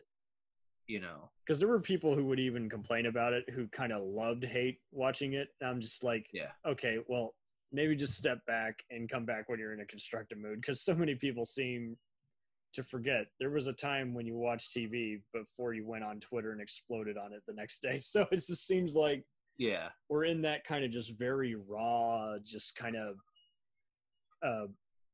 people are being blunt but not realizing how they're being so over the top. And it gets even more annoying because, like you say, I mean, when you've gone for so many showrunners of a long-running show and that you keep getting picked up because people are still tuning in and you don't know how to end it, and then you finally agree on an ending after long after the cast has already been picked up and try to move on to other stuff is like it's compromising. It's a business, guys. So Oh yeah, absolutely. Yeah. I mean, there are very few shows that get to end how they want to end. Like I remember Babylon 5. You know, there was always the question of, are we going to get picked up next season? I don't know, but maybe we should kind of try to wrap things up. That's with a just good enough point. of a cliffhanger, just in case, you know. Because he had a 5-year arc in mind, but at the same time, he always had to adjust it. Like he even had to replace characters' arcs with other arcs. I remember he had said in an interview that each season had a trap door design that they could kind of like plop in at any point if an actor had to bail. His words exactly. And I think they ended up having to do that, I think, with only one actor. And I think Andrea Thompson had to be replaced by two. It was her and Claudia Christensen. Yes. I believe those were the only two. And I don't think it was any. Oh no, 3. Sorry, Sinclair.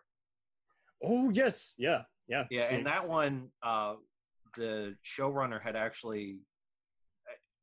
He'd made a promise to the actor that he would not reveal why he left.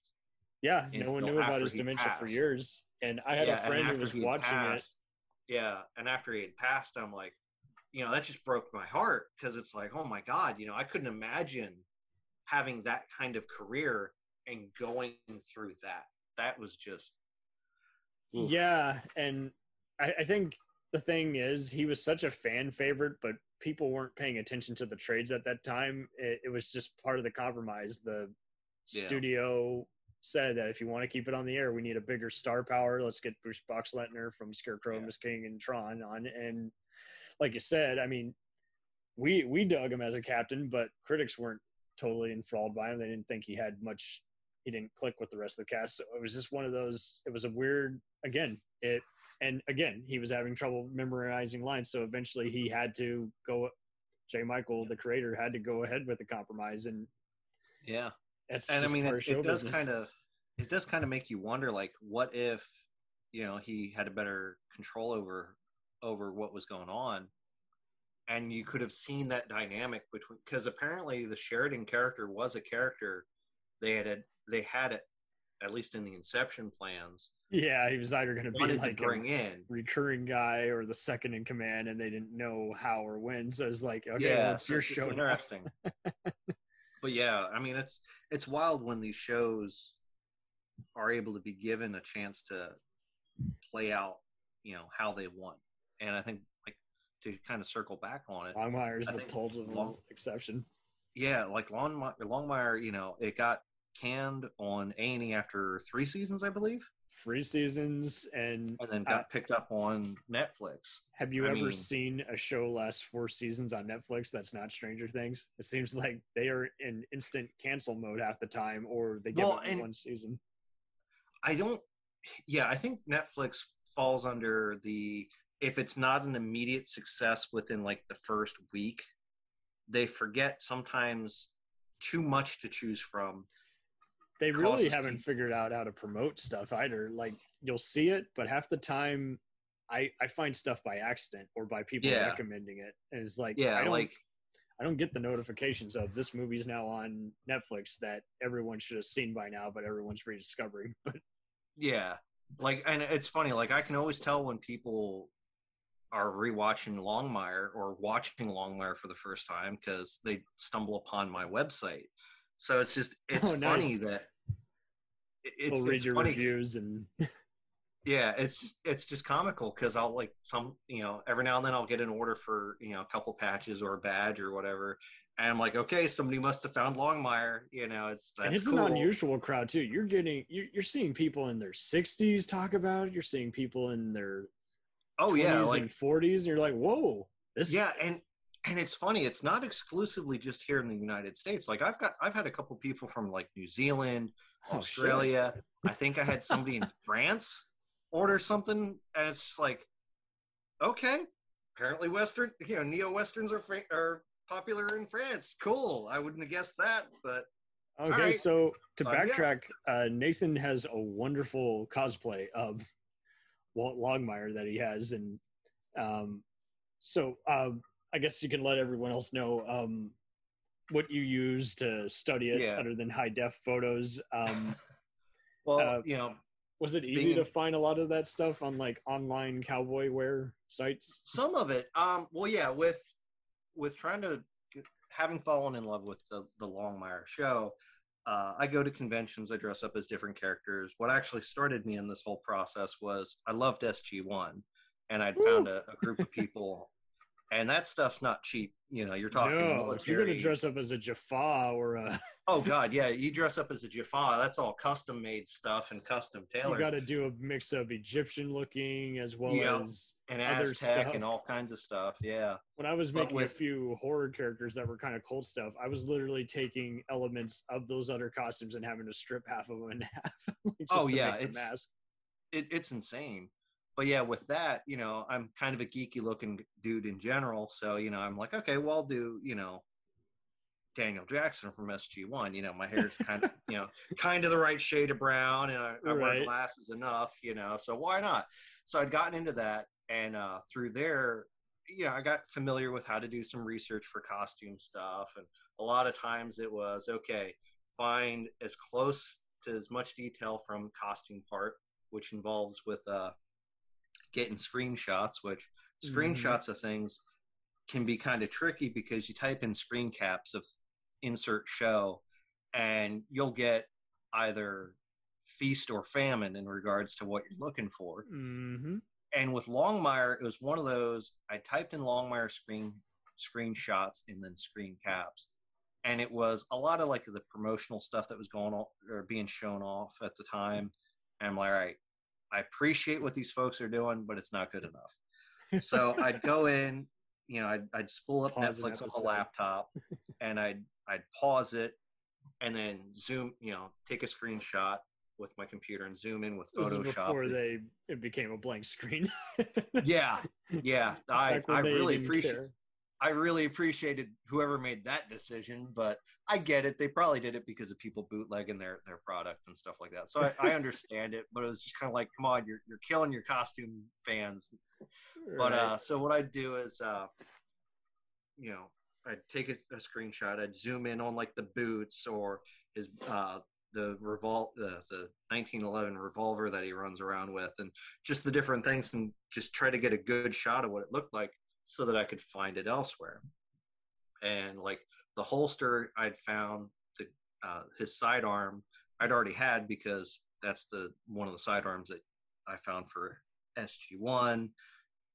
His shirt, his pants, denim. You can find it just about anywhere and everywhere. Totally. The Even on coat- certain Wiccas, they're hard to even find certain exact photos that you're looking for. That Exactly, yeah, illustrated because he's got like, I think I counted like 8 different shades of denim shirts.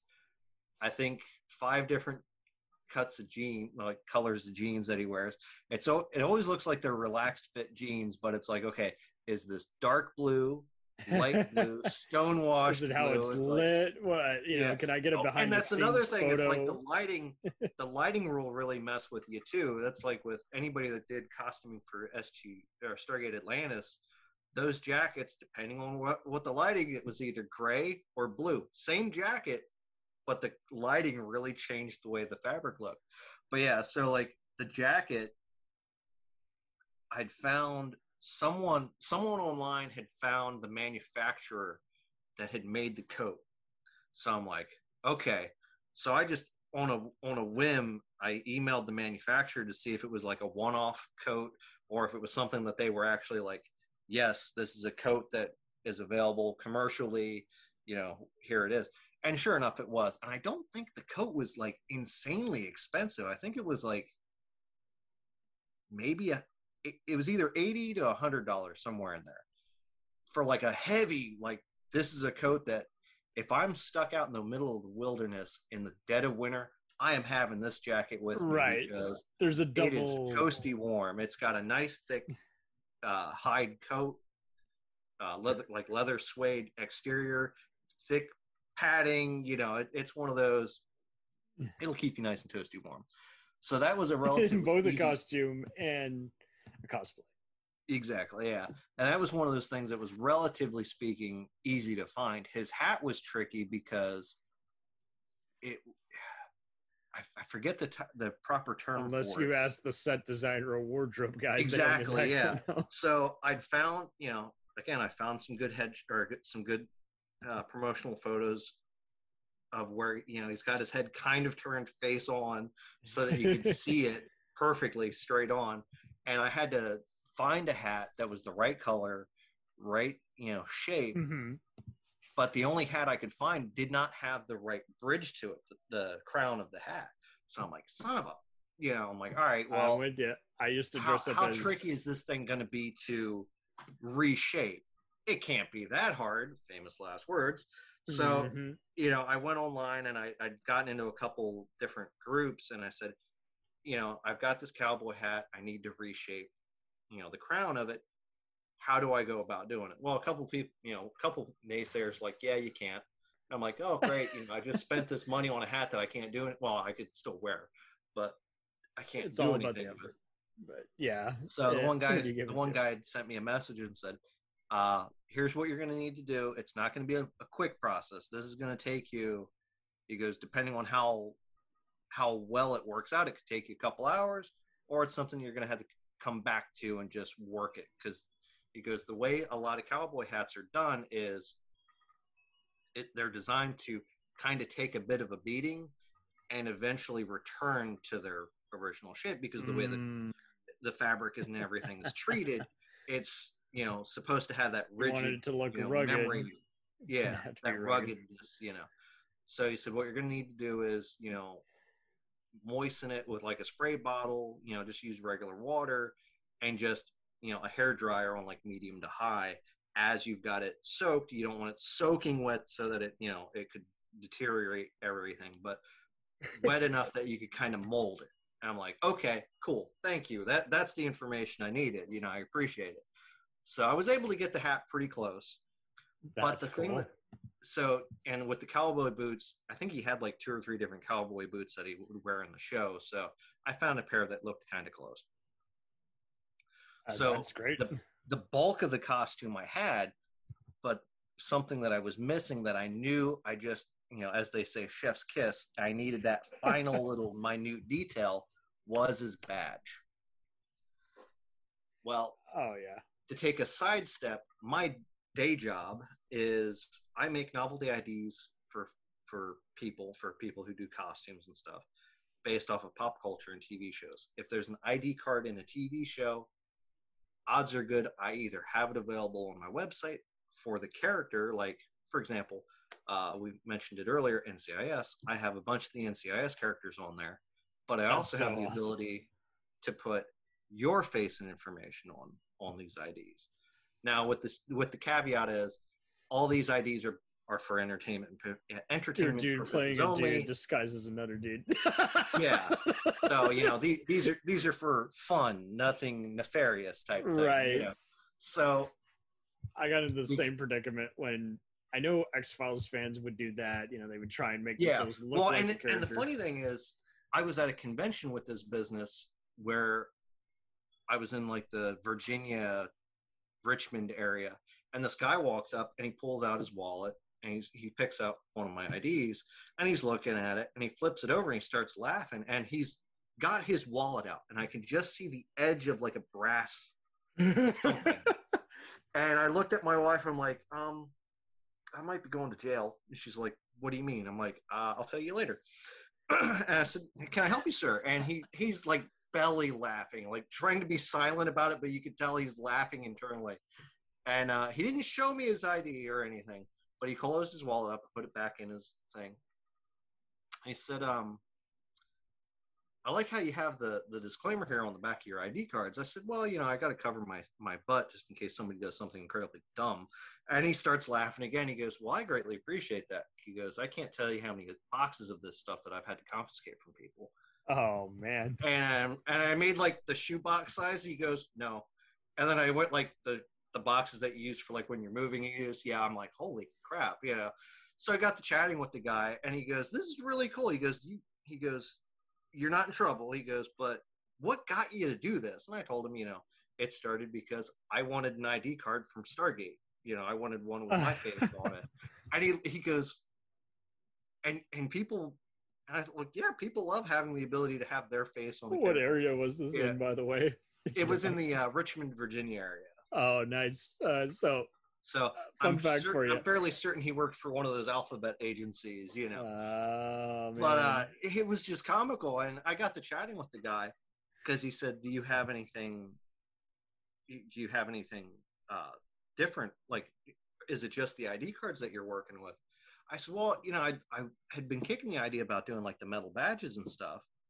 I go, "But I'm not familiar enough with the laws and stuff about those." I said, "With the ID cards, I know the disclaimer on the back is sort of like the general catch-all saving my butt type thing." He goes, "Yeah," and he goes, "The way you have it worded is pretty much cut to the point." He goes, "But yeah, he goes with the metal badges, he goes, there are some things that you have to watch out for." And he goes, "Do you have a pen and paper?" I said, "Yeah." So I handed it to him, and he jotted down the law for me to look up. And ironically, I think I have it sitting here in one of my tubs. But it's a law that actually goes through what a metal badge is allowed to be sold for. You know, collectible, private collection. And they're looking for all kinds of things. They're looking for fans who might be yeah, bringing like actual firearms, or other people who just causing trouble. Yeah, and so he's like, as long as you're selling it and you have this with you whenever you're selling your stuff at shows, you're fine. You're safe. He goes, matter of fact, with a lot of your IDs and stuff, if you're modeling it off of something from a TV show or movie, they've already jumped through the hoops to make sure that it looks like nothing like the real thing. Oh yeah. He goes, and so take that as you will, so to speak. I'm like, really? And I'm like, okay, cool. I heard that about military movies too. Like, it's so wild how you hire all these advisors and they can't show you certain moves because that's confidential. Yeah. Or and they still have to reverse the logo upside down because it's technically you're making money off the military. And one of the things he had actually told me was, if I'm going to be using a ID or a agency's logo, do not use the current generation iteration of the logo, because that is you will get in trouble if you use that. Exactly. Because don't pull an X-Files where their IDs were spot on for what was in circulation at that time. I'm like, or a Tom good to Clancy. know. I greatly appreciate that. Or so, Tom Clancy, where the feds come to your house and say, you got to cut out that chapter of your book. Exactly, yeah. So I was really appreciative that he was able to give me some advice and everything. And he actually ended up turning around and buying a bunch of stuff from us, which was really cool of him. But yeah, so through that point of contact, I'd started looking at metal badges and stuff. So I kind of had that in like my back pocket, but I'm looking around online for somebody that was selling the metal badge for Longmire, and I'm like, all right, I'm finding people that are selling generic-y looking sheriff badges and things like that. I'm like, well, at the time I had, I think it was Shield from Agents of Marvel. Shield, yeah, Agents of Shield. I had Gotham, or I was about to get Gotham. There was like 5 or 6 metal badges that I had already at the time. I knew one guy in my area, and there's a lot of NCIS fans, but not many who cosplay. But there was one guy who was gray-haired who would go around looking like Agent Gibbs, and he would try and look like a bunch of other characters.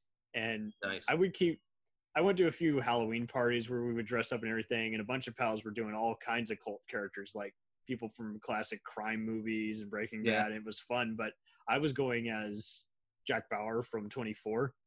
Perfect. I didn't bring the ID. There was a costume there, but I would also kind of customize it. Like, I would try and have like long blue jeans, and I had. Well, you always got to have kind of like your own personal touch to it, too. Oh, totally. Yeah. I had already a very cool brown coat that my grandfather had given me years ago, and so he wasn't ever going to use it. It's from like the 50s. Oh, nice. It was very awesome, and I'm like, yeah, so it's nice. Your own little personal touch. Oh, very totally. Cool. And much like all those superhero things and X-Files, I wasn't going to mess with the costume, but I was still going to wear the CTU badge and logos. Yep. And I was like, I would even tease on Facebook, I'm playing Jack here. now where's my Tony Almeida and all my other agents? Nice. And some But people yeah. would buy it, and other people kind of were like your Longmire crews, where they were just being sarcastic asses, not contributing to the argument, and that got a little annoying. It's like, come on, guys. Yeah. I know you're out there. But Don't yeah, be shy. exactly. But yeah, with the Longmire costume with that badge, I'm scouring everywhere for it, and I'm like, you know what? It exists. I swear it exists. I know it's got to exist. If it doesn't exist, I'm gonna make it exist. So the company that I deal with for the metal badges, I contacted them because at that point all the badges were flat.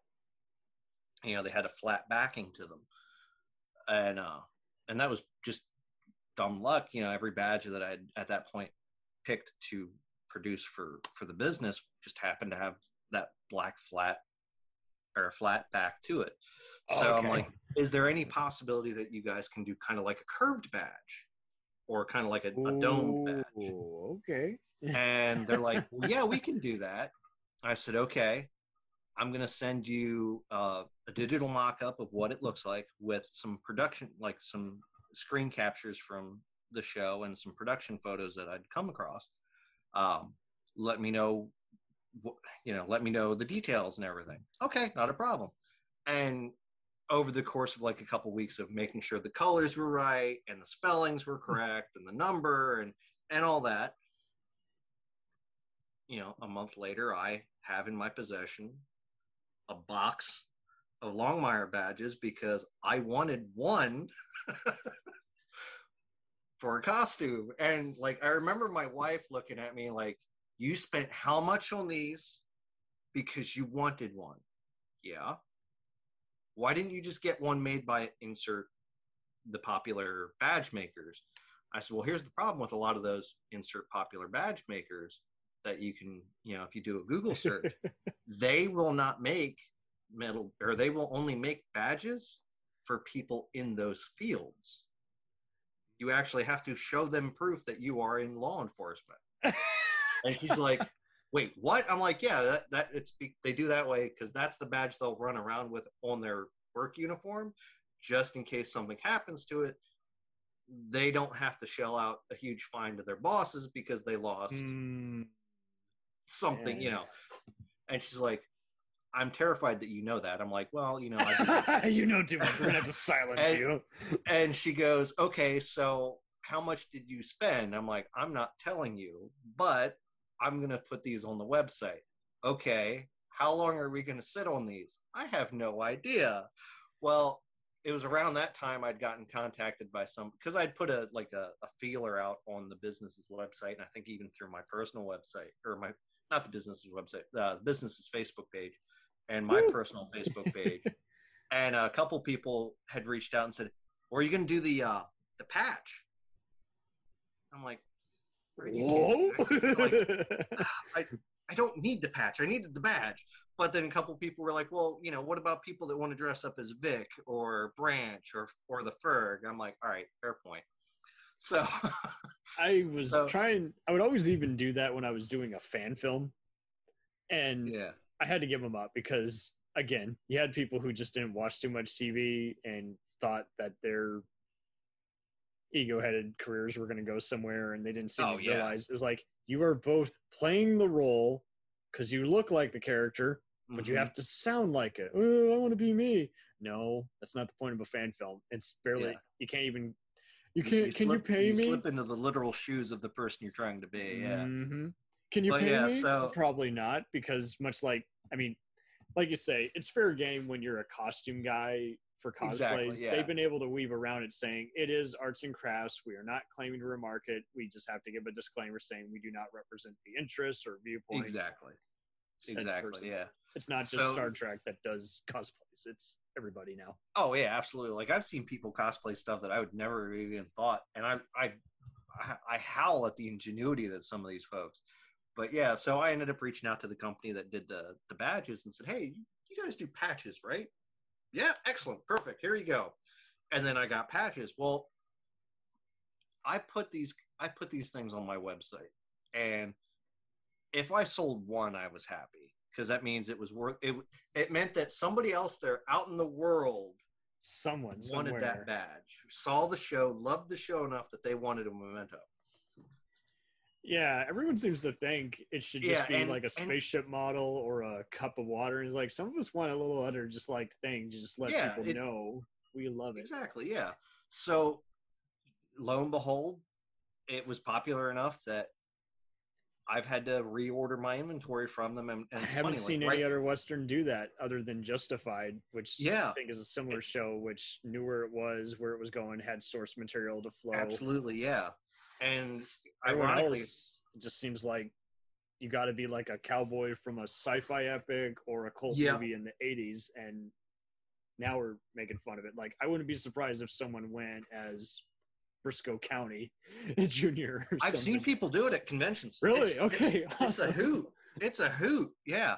But seeing yeah, so who recognizes who gets it. They're like, "Are you playing Ash from Evil Dead?" Well, kinda. Yeah. Well, and it's funny. Like I walked up to somebody at Dragon Con a couple years ago. Oh, sweet. And I leaned over to him. I said, "Are you dressed as?" I forget exactly who it was at the time now, but at the time I knew exactly who they were. And they're like, "Yeah, you're like the first person." I'm like, "Really? I'm the first person to figure out who you're dressed as at a place like this where there are people running around as anime characters, wrestlers, to mashups of like steampunk, goth, and all together, and someone didn't recognize. Wow, okay, that's awesome. And I gave him like a fist bump or whatever, but still, it's just funny. Man. But yeah, so with the badges, I've discovered how much love there is out there for Longmire, and it's very awesome. It just gives me hope that it gives me hope that we've not seen the end of that,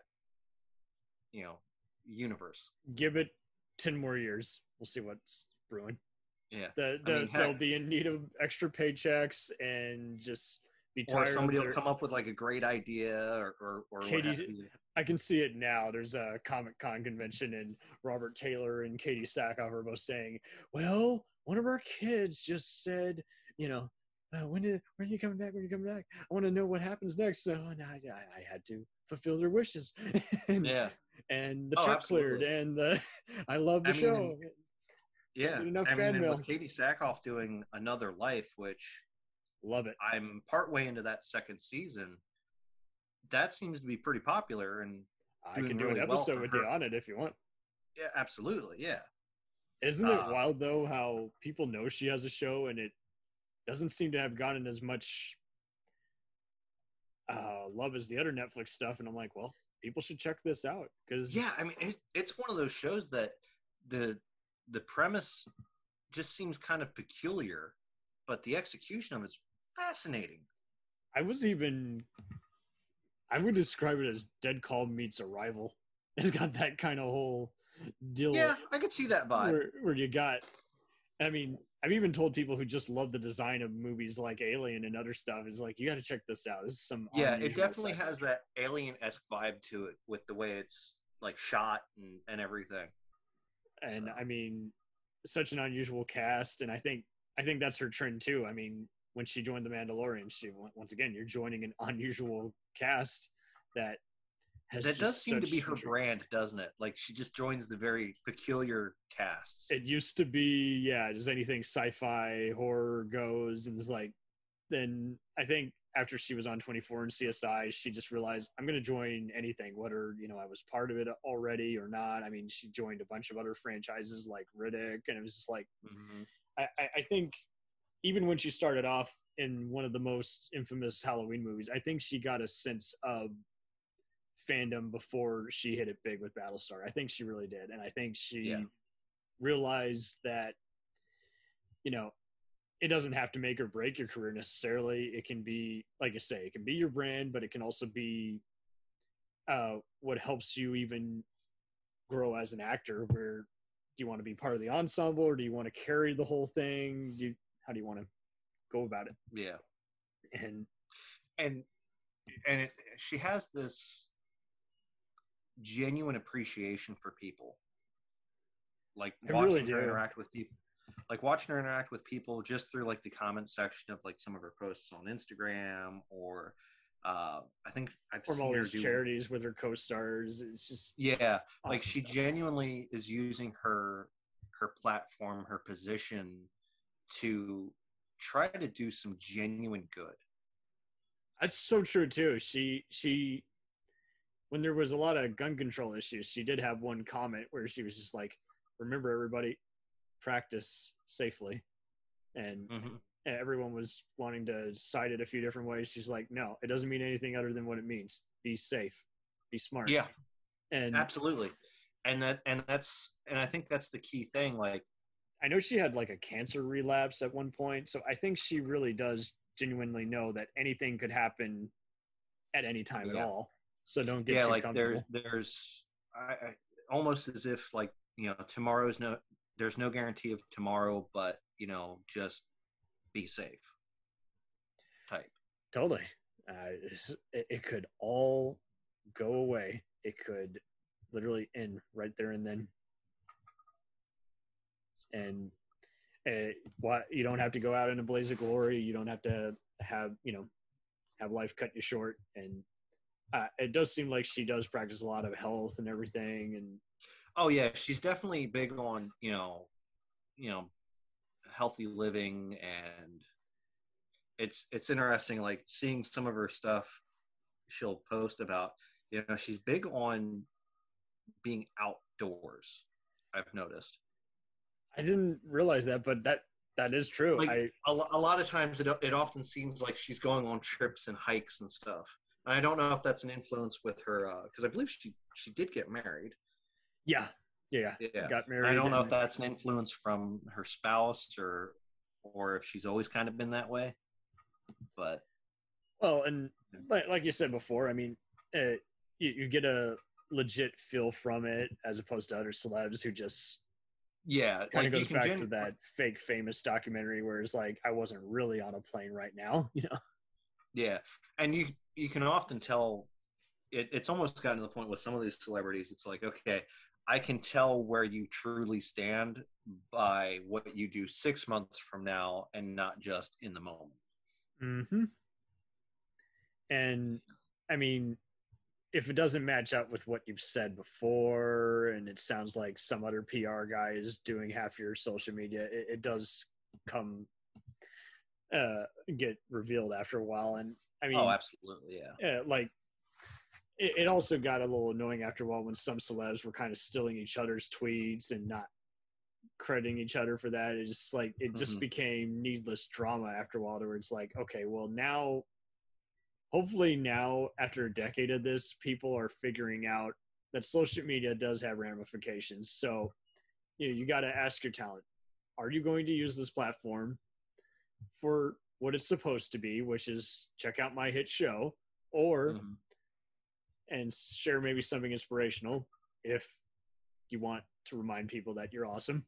But Yeah. if it's being used, don't, there's zero need to become the next Chrissy Teigen where people are just, or a reality show star where people are just constantly just getting into wars with you. And so now you invite, you have a bunch of people unfriend you and you invite all the trolls and, Mm-hmm. and there's no need for any of that. And you don't have to be another celebrity who does the whole, oh, I'm quitting social media. And then they're back on in, 48 hours. Yeah, it's like Come on. I remember somebody had made a remark when some celebrity was griping about something, and they're like, "This isn't an airport. You don't need to announce your departure." And I'm like, "Wow, that's cold. That is cold." But it's true, though. I mean, you made your social media account without much, pomp and circumstances. Why do you need to, remove it or whatever? It's like, wow. It's very easy for anyone. I mean, Facebook is also king of just taking, when they report stuff, just taking that all out of context and whatever. You have to even be Oh careful yeah, with sarcasm. If you're saying shut up, they're like, oh, you are suspended for 5 days because you bullied someone. I'm like, no, I was jokingly telling a friend of mine shut up because they said yeah. something smart. Well, I'd laugh. My wife has got sort of a weird kind of battle going on with Facebook and Disney here of late. Because around Christmas, she'll go live when she's putting stuff up on the Christmas tree. Because our deal is I will help put the tree up. I will put the lights on it. She can put the decorations on it, like the ornaments and stuff. And I think it's mostly because she gets dizzy if she walks around the tree putting the lights on. I get it. But so twice now within like the last month, she's gotten 2 of her videos removed from Facebook because of copyright violations via Disney. And she's like, and she got like adamantly angry the first time. And I said, "Hun, I know you don't like me taking your phone, but can you hand me your phone so that I can see what's going on?" And I'm like, "Okay." And I walked her through. I said, "Here's how you fight this." I clicked next. And I said, "All right," I handed her the phone. I said, "I want you to type exactly what I say. Okay. I am literally hanging ornaments that I bought from various authorized Disney vendors." Okay. So she hit it. Within minutes, she got a notification that the video was restored. And I'm like, "See, easy." She's like, "I didn't even realize you could contest that." I said, "Most people don't realize you can." And she's like, They "Really?" don't I'm even like, press "Yeah." the next button. They just respond to the whole "you've been suspended" and just want to sulk and be angry. It's the same thing with YouTube. They would do it yesterday, for years. Yeah, so yesterday it got dinged. The previous year, because it was the 2018 video, and now it was the year before, it was the 2017, and she did exactly the same thing. And that one was like within seconds of her What hitting song the is button. it even playing, for starters? And that's the thing, it's not there's like she might have like a movie or like a Christmas movie or something on in the background, but it's like there's no rhyme or reason to it. Because a lot Disney of must times, have certain just bots that are just picking up anything, yeah, any detection. well, and somebody had said, yeah, Facebook, with all the insanity that they've been going through within like the last couple months, they think the Facebook algorithm for catching these things has been getting tweaked and modified, and that's actually what's causing a lot of these like almost false reports on things getting copyright damage. They're sharing some of the same cookies or whatever that Yeah, are. because I remember when the Eternals movie came out, for like that full weekend, nobody could post about Eternals because their posts, their videos, and things were getting dinged for not copyright violations against terms and conditions, because the terms and conditions in some Middle Eastern country somehow got like jived with the main algorithms, because apparently the Eternals is a banned film in a couple of countries in the Middle East. Right. It somehow It's got a progressive triggered. movie, so It got triggered platform wide, that nobody was able to talk about it. And then like the following weekend, everybody's posts were starting to get auto-populated because they fixed their stuff. It was just like, oh my god, this is insane and ridiculous. So, and it just also shows you this is like so many people, you don't know if they're making that part of their brand where they review a movie and they're not allowed to talk about it in time.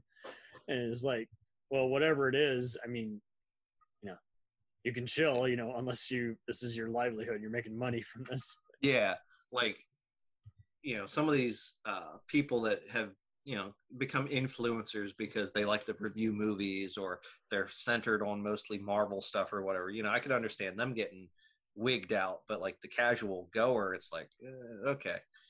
So It is kind of wild too how some of it evolves, because like you say, it's like it's kind of like when Twitter found out, it's like most of everyone's followers, like 3/4 of them are bots. So yeah, I'd be if we willing take to them bet. away, how many of them are going to just take their losses and fold their site down, or which ones are going to just flat out just have to play ball, be legit? Yeah, well, I mean, and it's funny, like right now, something that I'm dipping my toes into is I'm getting into Twitch. I'm doing gaming, and I've got like 7 followers. Woo! But chatting with a couple people on that, they're like, yeah, there's some people out there that have use less than legitimate ways to like inflate their numbers and stuff. And it's just comical because, every time Even you turn sites around that do that are now having to like put themselves in disguise and do the whole, this is oh legal. yeah, like I'm like like well, Twitch, when they had all that data released just the other month, they and I know right now they're kind of in a bit of a hot water with something with their one affiliate program or whatever that helps people like do the overlays and stuff like that. mm-hmm. Apparently it's like almost a shot for shot, line for line remake of something else that's out there and available. So it's like, Oh, wow. Okay, that's great.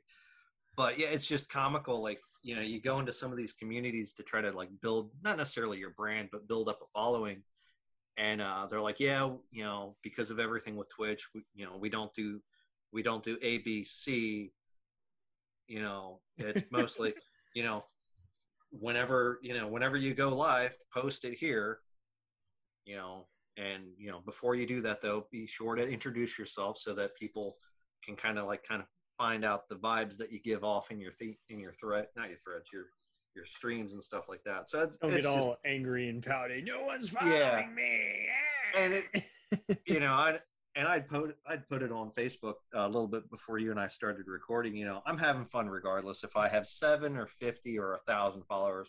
I'm having fun. You 'cause take I'm it sitting for there what playing, it is. Yeah, I'm sitting there playing games and I'm trying to like let the cinematics play out. But if I feel like the need to make a snarky remark or a smart alecky reaction to something, I'll throw it in there. I'm having fun, and I'm talking about different things like, oh yeah, if you're looking for X item in the game, it's usually found over here, or I think it's always interesting how immersive this world can be, or that, or whatever.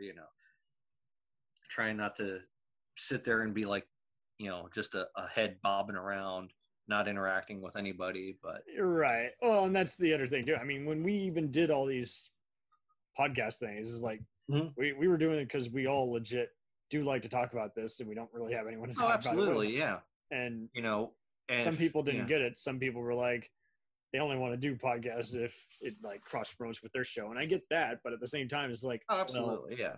At the same time, this isn't going to work out if you're not going to actually talk about the subject. And some people, like, you do have to kind of test them. Is like, okay, do you actually want to talk about this, or you want to be on it and only I'm talking and you're just going Yeah, exactly, yeah. And that's like one thing with Mac and I when we're doing our recordings. Usually one of us at some point when we're on there together, one of us will be like, and you know what, if you're listening to us, we greatly appreciate, whether it's shortly after this episode air or we drop this episode, or it's a year or two down the line, we appreciate you. Thank acknowledge you. the fan base or any kind of comment that you get. Absolutely, yeah. And eventually, unfortunately, whether you're just starting out or you've got 1,000 million, however, whatever your numbers may be for your following, inevitably at some point you're always going to encounter people that are just toxic. You're going to get those people that just, for whatever reason, have hate in their heart, so to speak, where they're just angry. Or they're a deliberate troll. Their whole they get off on being a dick. Yeah, and I often remember something my dad had once mentioned to me. He said, more often than not, when you're encountering somebody that's angry with something you're doing, they're not angry because of what you're doing. They're angry because you're doing something they feel they can't. Right. They're being petty and saying, wow, that's kind of, and it's like, wow, that's kind of rather a deep thing for, your old somebody man's on the right scoop. It's always the bully or the guy who's jealous or someone who's just wants to, sometimes it's even just a confused fan who wants to be like you but hates that, like you say, they can never be as successful as you. And I fortunately kicked a lot of jealousy out, so I never really had that whole lucky guy, he's married to so and so. I didn't have any of that toxic bullshit. I was just kind of more just and they try to give a genuine impression on where they thought their character's mindset would have been or something like that. You can be Shatner pre-fame or Shatner post-fame, where he finally gets it and he has to, you don't have to do the whole get a life thing that sketch about. It is funny though how I think with Stargate and definitely Babylon 5 and all these other up and coming shows, Breaking Bad, Walking Dead. I think all the conventions started figuring out it didn't necessarily have to be a horror or a sci-fi show to even bring a bunch of people in. And I think they also realized, all the fandoms pretty much all roll together. So, I mean, oh yeah, there's definitely an overlap between the different fandoms. Yeah. and there's all kinds of events they would do where people would win prizes if they marathoned a season, yada yada, in one day. And Yep. it's just like, I'd laugh. There are times where I'll decide I want to binge something, and depending on what it is, I can kill a season in a day. It's hard with some of the shows because their seasons are like 20 plus episodes. But right, or some of them, that's where the show went downhill. So you're like, I really don't want to suffer through that again. Can I see a recap instead? Can I slightly cheat and just watch the movies that I've seen a dozen times? It's like, no, I gotta suffer through it all again. Well, and I'm kind of sort of going through that with Babylon 5. I'm actually doing a rewatch of that one. Nice, on HBO Max. Yeah, and thankfully they fixed the issue where the episodes were in their queue out of sequence. There was like a couple episodes that were flipped. In the first season, it was like the last 3 episodes. The last episode was in the right position, but like the second to last and the third to last were like flipped. And I'm like, and I didn't catch it until I'm at it. And I'm like, well, they just referenced something that hasn't happened yet. What the, and then the next episode, I'm like, son of a, So I went through and I went through and looked at the rest of the seasons. I'm like, okay, comparing it to IMDb, I'm like, okay, that season's right. Okay, in third season, they got these 2 episodes in the middle of it flipped for some reason. Okay, so I'll have to make note on that. And then by the time I get, but they like reconfigured things so that it was right. But yeah, that's how long did it take, you think? I have no idea, because with me, I'm watching it like 1 or 2 episodes a night. So, and I'm currently in the 3rd or 4th episode of the 5th season, but I'm also trying to watch it in chronological order for like the different side movies and stuff that they've got going. Yeah. Someone did have those on Reddit where they would make memes saying you watch these in order. Yeah, and I think Reddit's actually where I found the list. So I'd watched Third Space after the 4th season, which the way that movie's framed, it could be viewed as a kind of like a flashback, unless you're trying to fit it in where it fell during the season, which there's no like clear cut, this is where it falls, because they don't give any kind of point of reference for like, oh yeah, we just dealt with XYZ. It's literally like, okay, where can you shoehorn it in? So I just watched it at the end of this 4th season. But it's just wild, like the plot, the storylines hit differently now than they did back when I watched it when it originally aired. Totally. How it compares to now versus then, and there are certain phrases and stuff that if you just tweak 1 or 2 words, it sounds an awful lot like some other group. It could easily be in this kind of movie or this kind of show, or that was the cool thing to do in the 90s, and nowadays if someone wrote it, it would sound probably like this or that. And and I'm curious to see, like, it's cool to see that that's a show that's getting kind of like a revival. I've been hearing mixed things. It's going to be a revival. It's going to be a reboot. It's going to be Michael's supervising it. But the guy he's involved, and I'm like, whatever it's going to be, I'm excited that they're bringing the creator back for it. And it is wild though, because like for years he was saying I'm going to bring it back, and then he's like, no, I can't do better. And with the powers that be and the people I don't want to work with, it probably won't happen. I'm like, okay, well, but it is funny how, like you say, is like, that's another show that people who should like it probably don't like it because the effects got outdated due to you were either part of the DVD audience when it first broke, or when it was first on the air and you just haven't seen it since. You just couldn't keep up with it like all the other serialized shows. So it is kind of funny how just you can tell kind of with people who are rediscovering stuff and even just trying to hunt down just rare media, how the market is always changing. Yeah, and that's I'd gotten into a conversation with I think it was Tim Russ from Voyager. Nice. At a convention. Tuvok from Voyager. Yeah, that's what it said. And it was just funny, like, he was there just chilling at his table. And I'm like, well, I don't have anything for him to sign because I'd gotten his autograph a couple years prior. And I'm like, well, you know what? I'm gonna go say hi, see how he's enjoying his weekend, because it was in the middle of February, you know, in Maryland. And he's like, you know, I'm enjoying my time. He goes, you know, this is a fun small convention. You know, everybody seems pretty chill, laid back. And he goes, so out of curiosity, what have you been watching lately? Just threw a question out to me. I'm like, well, I said, ironically, I did just finish rewatching all of Deep Space Nine. I said, because honestly, I didn't kind of give it a shot when it was on the air, because the concept of another space station based TV show, I felt kind of was like, he goes, a bit much. I said, yeah. I said, I enjoyed Voyager when, you know, weekly. It was a fun thing to tune into. I said, but rewatching, you know, Deep Space Nine, it was really nice to just blow through the plot lines and stuff like that with being able to stream it. He goes, yeah, binging TV can be dangerous though. I'm like, uh-oh, I take it you're speaking from experience. He goes, I lost a couple days because of something I was watching, because I just got that, I guess, hyper focused on it. I'm like, wow, that's cool, you know. So it's just kind of a nice little quaint little conversation I got to have with him about, you know, the pitfalls of binging TV, you know. And fortunately, so they cool. and the Stargate guys really do hang together. It seemed to be kind of like there was a little bit of a rivalry at first, but I think they quickly calmed down and just said, hey, you know, come on. Oh yeah. Don't Well, I mean, it's alienate one of those the fan things. base. You know? Like Stargate wasn't trying to be anything like anything else out there, you know. It wasn't even like the movie was based on, you know. It was just oh yeah, no. fun And I love the quaint little dig that Richard Dean Anderson gave. I think it was in the first season. O'Neill with 2 L's. O'Neill with 2 L's. That other guy hadn't have a sense of humor.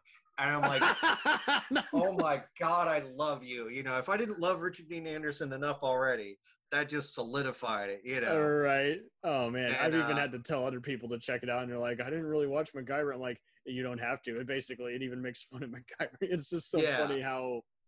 And when I found out from Mac that it's like, so he improvises everything, yeah, every single line made up. I'm like, yeah, like, yeah. There are times where it's like, okay, this is probably. We're going to give him the cliff notes of what we need. He should have been a comedian. Jesus, who knew? But yeah. Then again, if I was in like 3 different fun escapism shows, I probably wouldn't take myself that seriously either, and I would just say, let's have fun. So, oh, absolutely. I mean, yeah, I think it does go to show that there are some people who is like, there's great shows out there, and everyone doesn't. You got to get them in a mood if they want to talk about it, because they just don't have many nice things to say about behind the scenes. So it's like, it really is kind of cool when I think TV has also just come a long way. People just realize now is like, okay, everyone's got schedules. So if something's not working, we're going to call a spade and, you know, just shut it down for the day and say, you know, all right, reconvene when we've, you know, gotten rid of the one person who was unprofessional or who didn't. Yeah. Like I have heard some messed up stuff about some of those Canadian shows because, you know, everyone uses them for the tax cuts and everything, but there are some people who just are taking their sweet time, not wrapping up for the day in time, and so as a result, everyone has like 2 hours of sleep. It's like, yeah, you can't keep going and doing that. Yeah, you end up burning people out. Like I had there's a independent project that I've helped with that we had a executive producer that had made the decision.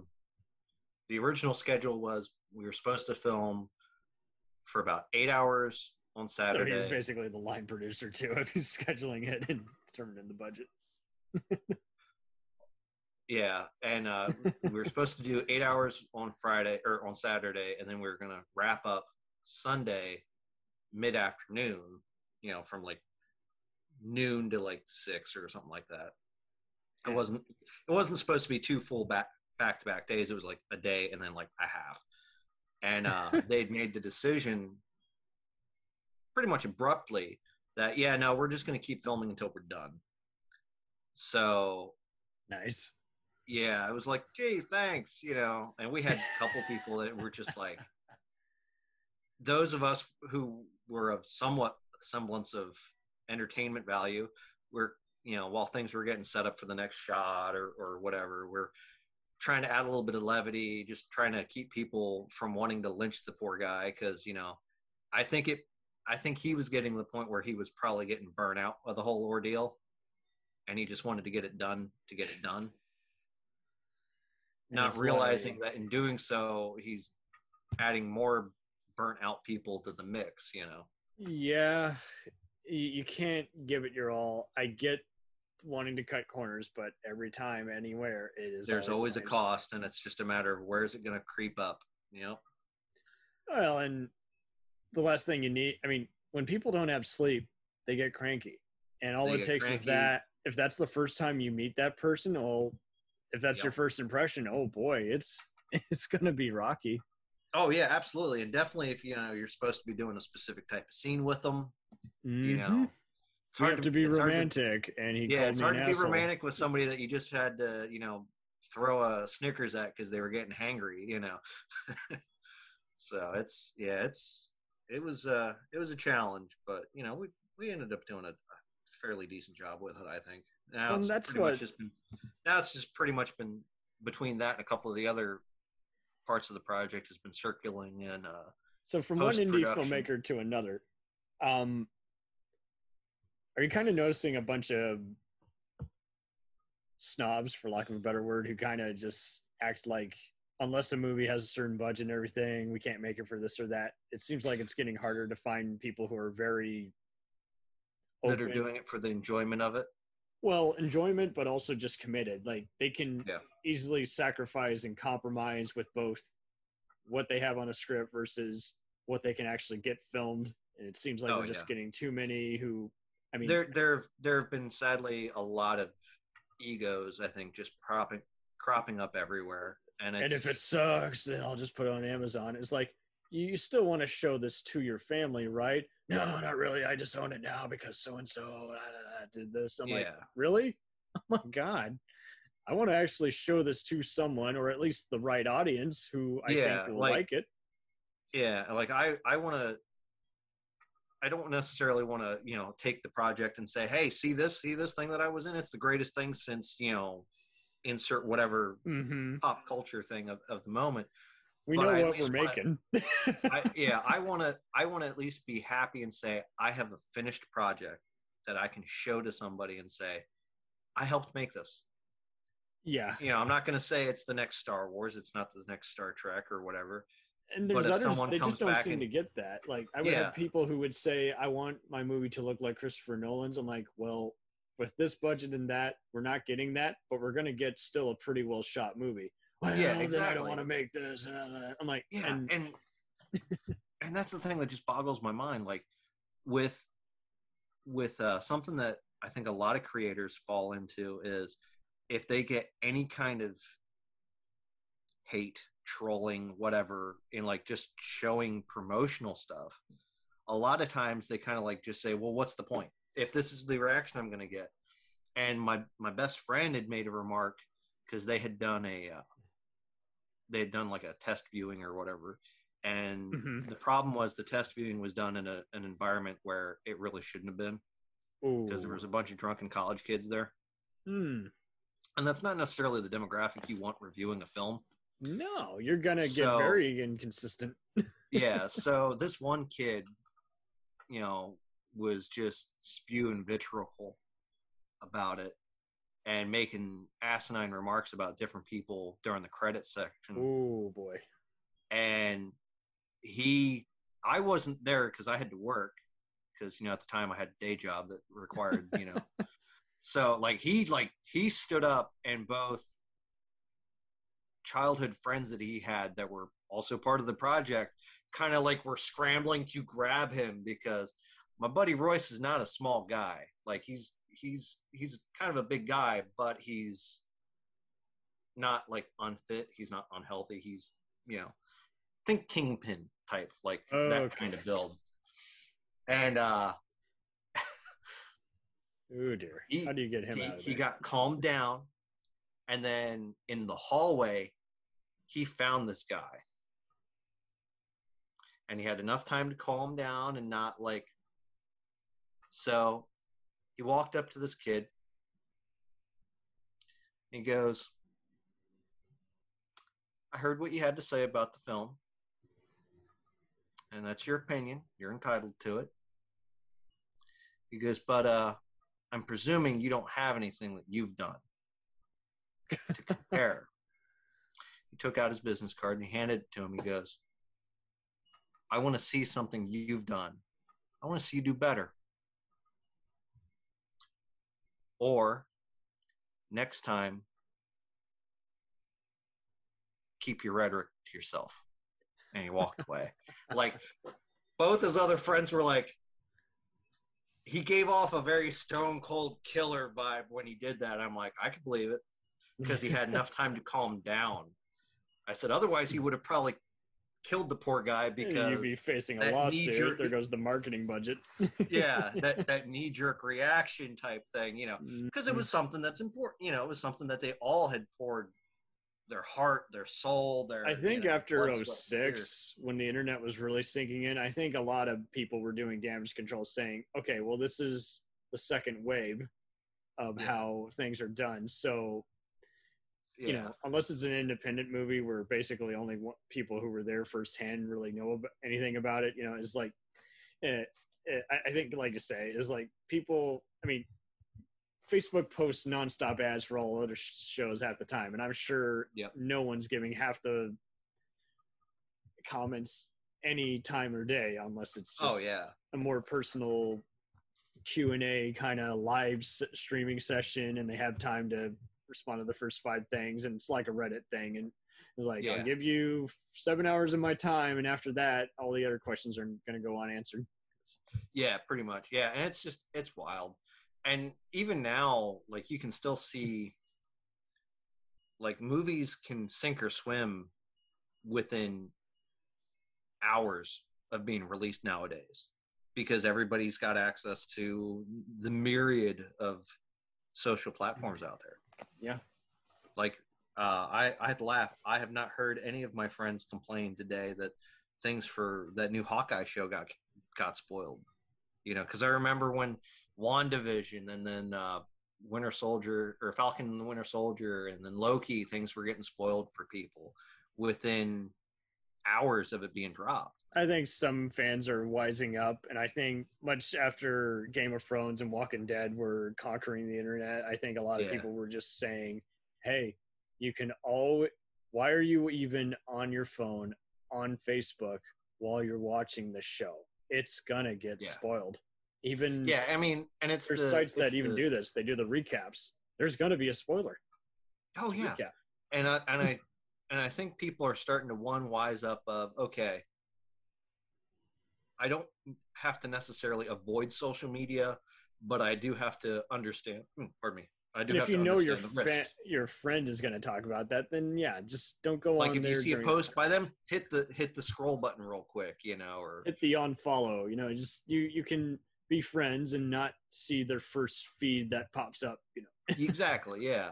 But I mean, heck, even The Walking Dead had become problematic with their own fame, because I remember, I forget what season Blue Diamond Phillips even directed an episode. My pal Jeannie was there as a zombie one day, and she said he was just very comforting to everybody. And I'm like, that's cool. I love to hear that. But with The Walking Dead, it was the episode, I think Beth departed the show. There you go. And everyone's always vocal, and it's like there's even seasons I haven't seen yet, and it's like, I know so and so is going to die eventually. That's just, they were going to. I mean, realistically, the odds of anybody surviving the show to the end is slim and none, really, if you think the subject matter. But with that, they had aired the episode, and then at the minute the episode aired, they had done an update to their Facebook page. And what happens when people follow a page on Facebook? This change got made, pushes it out. So because I think the show aired at 9:00 on the East Coast, ends at 10. So at 10:00 Eastern Standard Time, all of a sudden, 9:00 Central, 8:00 Mountain, 7:00 Pacific, people are getting a notification that Facebook updated their cover photo, and it was a shot of Norman Reedus carrying Beth. Uh-huh. And it didn't look good for Beth. So people were like, are you effing kidding me? We haven't even seen it because it hasn't aired yet over here. Like, come on, you know. That's like when people depart shows and you see people posting photos of them having met said celebrity. It's like, guys, I know you're not directly giving a spoiler, but you're giving a spoiler and you don't realize it. Come on, you know. It's wild. I've never really done that. I did that when I first started doing Facebook, and I just stopped after a while because I was just like, I'm tired of getting all these comments, and then getting half of it is debating about something or being silly and joking. It's like, I do actually want to actually talk about, you know, myself and interact with other people I know, as opposed to, oh, looky there, you just have a photo of my favorite movie. And it's like, but like you say, it's like everyone's putting in spoilers and other stuff, and Yep.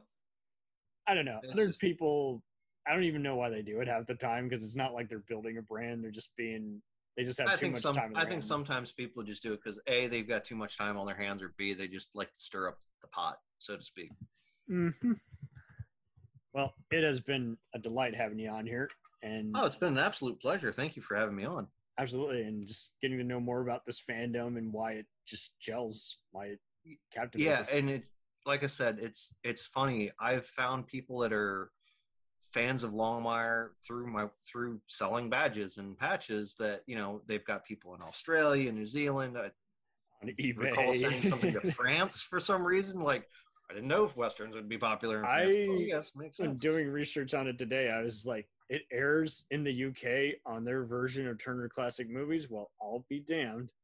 Yeah, it's funny. Like, I have a friend in England that, like, every now and then her and I'll come up with like different shows and stuff to suggest for each other to watch. And I've suggested Longmire, and she's gotten the chance to watch a couple episodes, and she goes, it's really good. She goes, this is a show that I'm going to do a slow burn on because I don't want to, because she knows it's got a limited number of episodes. It's not like it's an ongoing series. Don't want to go through it and be like, I want more. Yeah, exactly. So, and she's been enjoying it, but yeah, it's wild. And it's definitely a show that if people are looking for a good, solid show to watch, I'll recommend it, because it's, like I'd said, it's in my top 1,000 shows you got to watch. It's just like, yeah, there's no way around it. I mean, when it's captivated so many different kinds of audiences, and just with all the guest stars, I mean, I can tell Peter Weller's proud of it, because he likes to always star on the shows that he's directing. And, you know, when you are playing the former sheriff, that was such a captivating role for him to do. And then, yeah, like as soon as he popped up, I'm like, wow, okay, this is really freaking cool. I dig it. He's the uncle of the troubled deputy and the former sheriff, and goes all vigilante and has to commit suicide. And it's like, that's a tragic arc in and of itself that you don't see coming. Yeah, like all the, like the whole story, like the stories for the individual characters are fascinating, because nobody starts or ends the show where they started, and Never. it's done in a way that the couple characters that have had to depart the show, it showed that their departure mattered. Always. You know, and I think that is probably one of the most important thing a writer can do. Don't have someone's death be meaningless. Totally. Don't rely on just simple shock value to get everyone's attention. Actually, you know, I can't say it didn't pull any punches or didn't have anything which really made people want to just keep tuning in. And it is definitely a rarity, because there's just so many other shows where just, again, that their idea was, let's get their attention, but not actually think this through and through. Yeah. I can't think of anything that wasn't thought out ahead of time and thought of how to deliver it on screen. I mean, oh, absolutely, yeah. And our friendly chat here about it has definitely got me itching to do a rewatch, but I'll have to do that after I do my Babylon 5 one. Because I've tried rewatching a couple different shows at the same time, and one of them always ends up losing out. I don't want to do that to either show. I didn't do that with SG1. I'm not going to do it with with either of these two. So No. Well, thank you for being on the show, and feel free to promote your deal if you want. Real fast. Oh, absolutely. So the quick little snippet here of what I co-host the occasional episodes of the Never Gets Old podcast and the MacGyver podcast with Mac Jackson. Nice. Listen to us wherever you can do that. I'm also the crazy guy that helped do up the thumbnail for the MacGyver SG1 audio series that Mac does, which I love and hate Mac for because he always ends up doing such a wonderful job with. I got to keep him humble, you know. But yeah, so those are things that I'm directly involved with Mac. On my end solo, I've got the commission credentials. You can hit me up on commissionedcredentials.com for pop culture IDs from TV shows and movies, custom ones or ones with, character info on. Dipping my toes into Twitch. You can find me at Indiana Carter. Indiana like Indiana Jones and Carter like Samantha Carter. On Twitch. I only stream 2 days a week. Any other things, just keep an eye out or ear out on the podcasts with Mac, and any other future endeavors I get involved with, you'll be able to find there.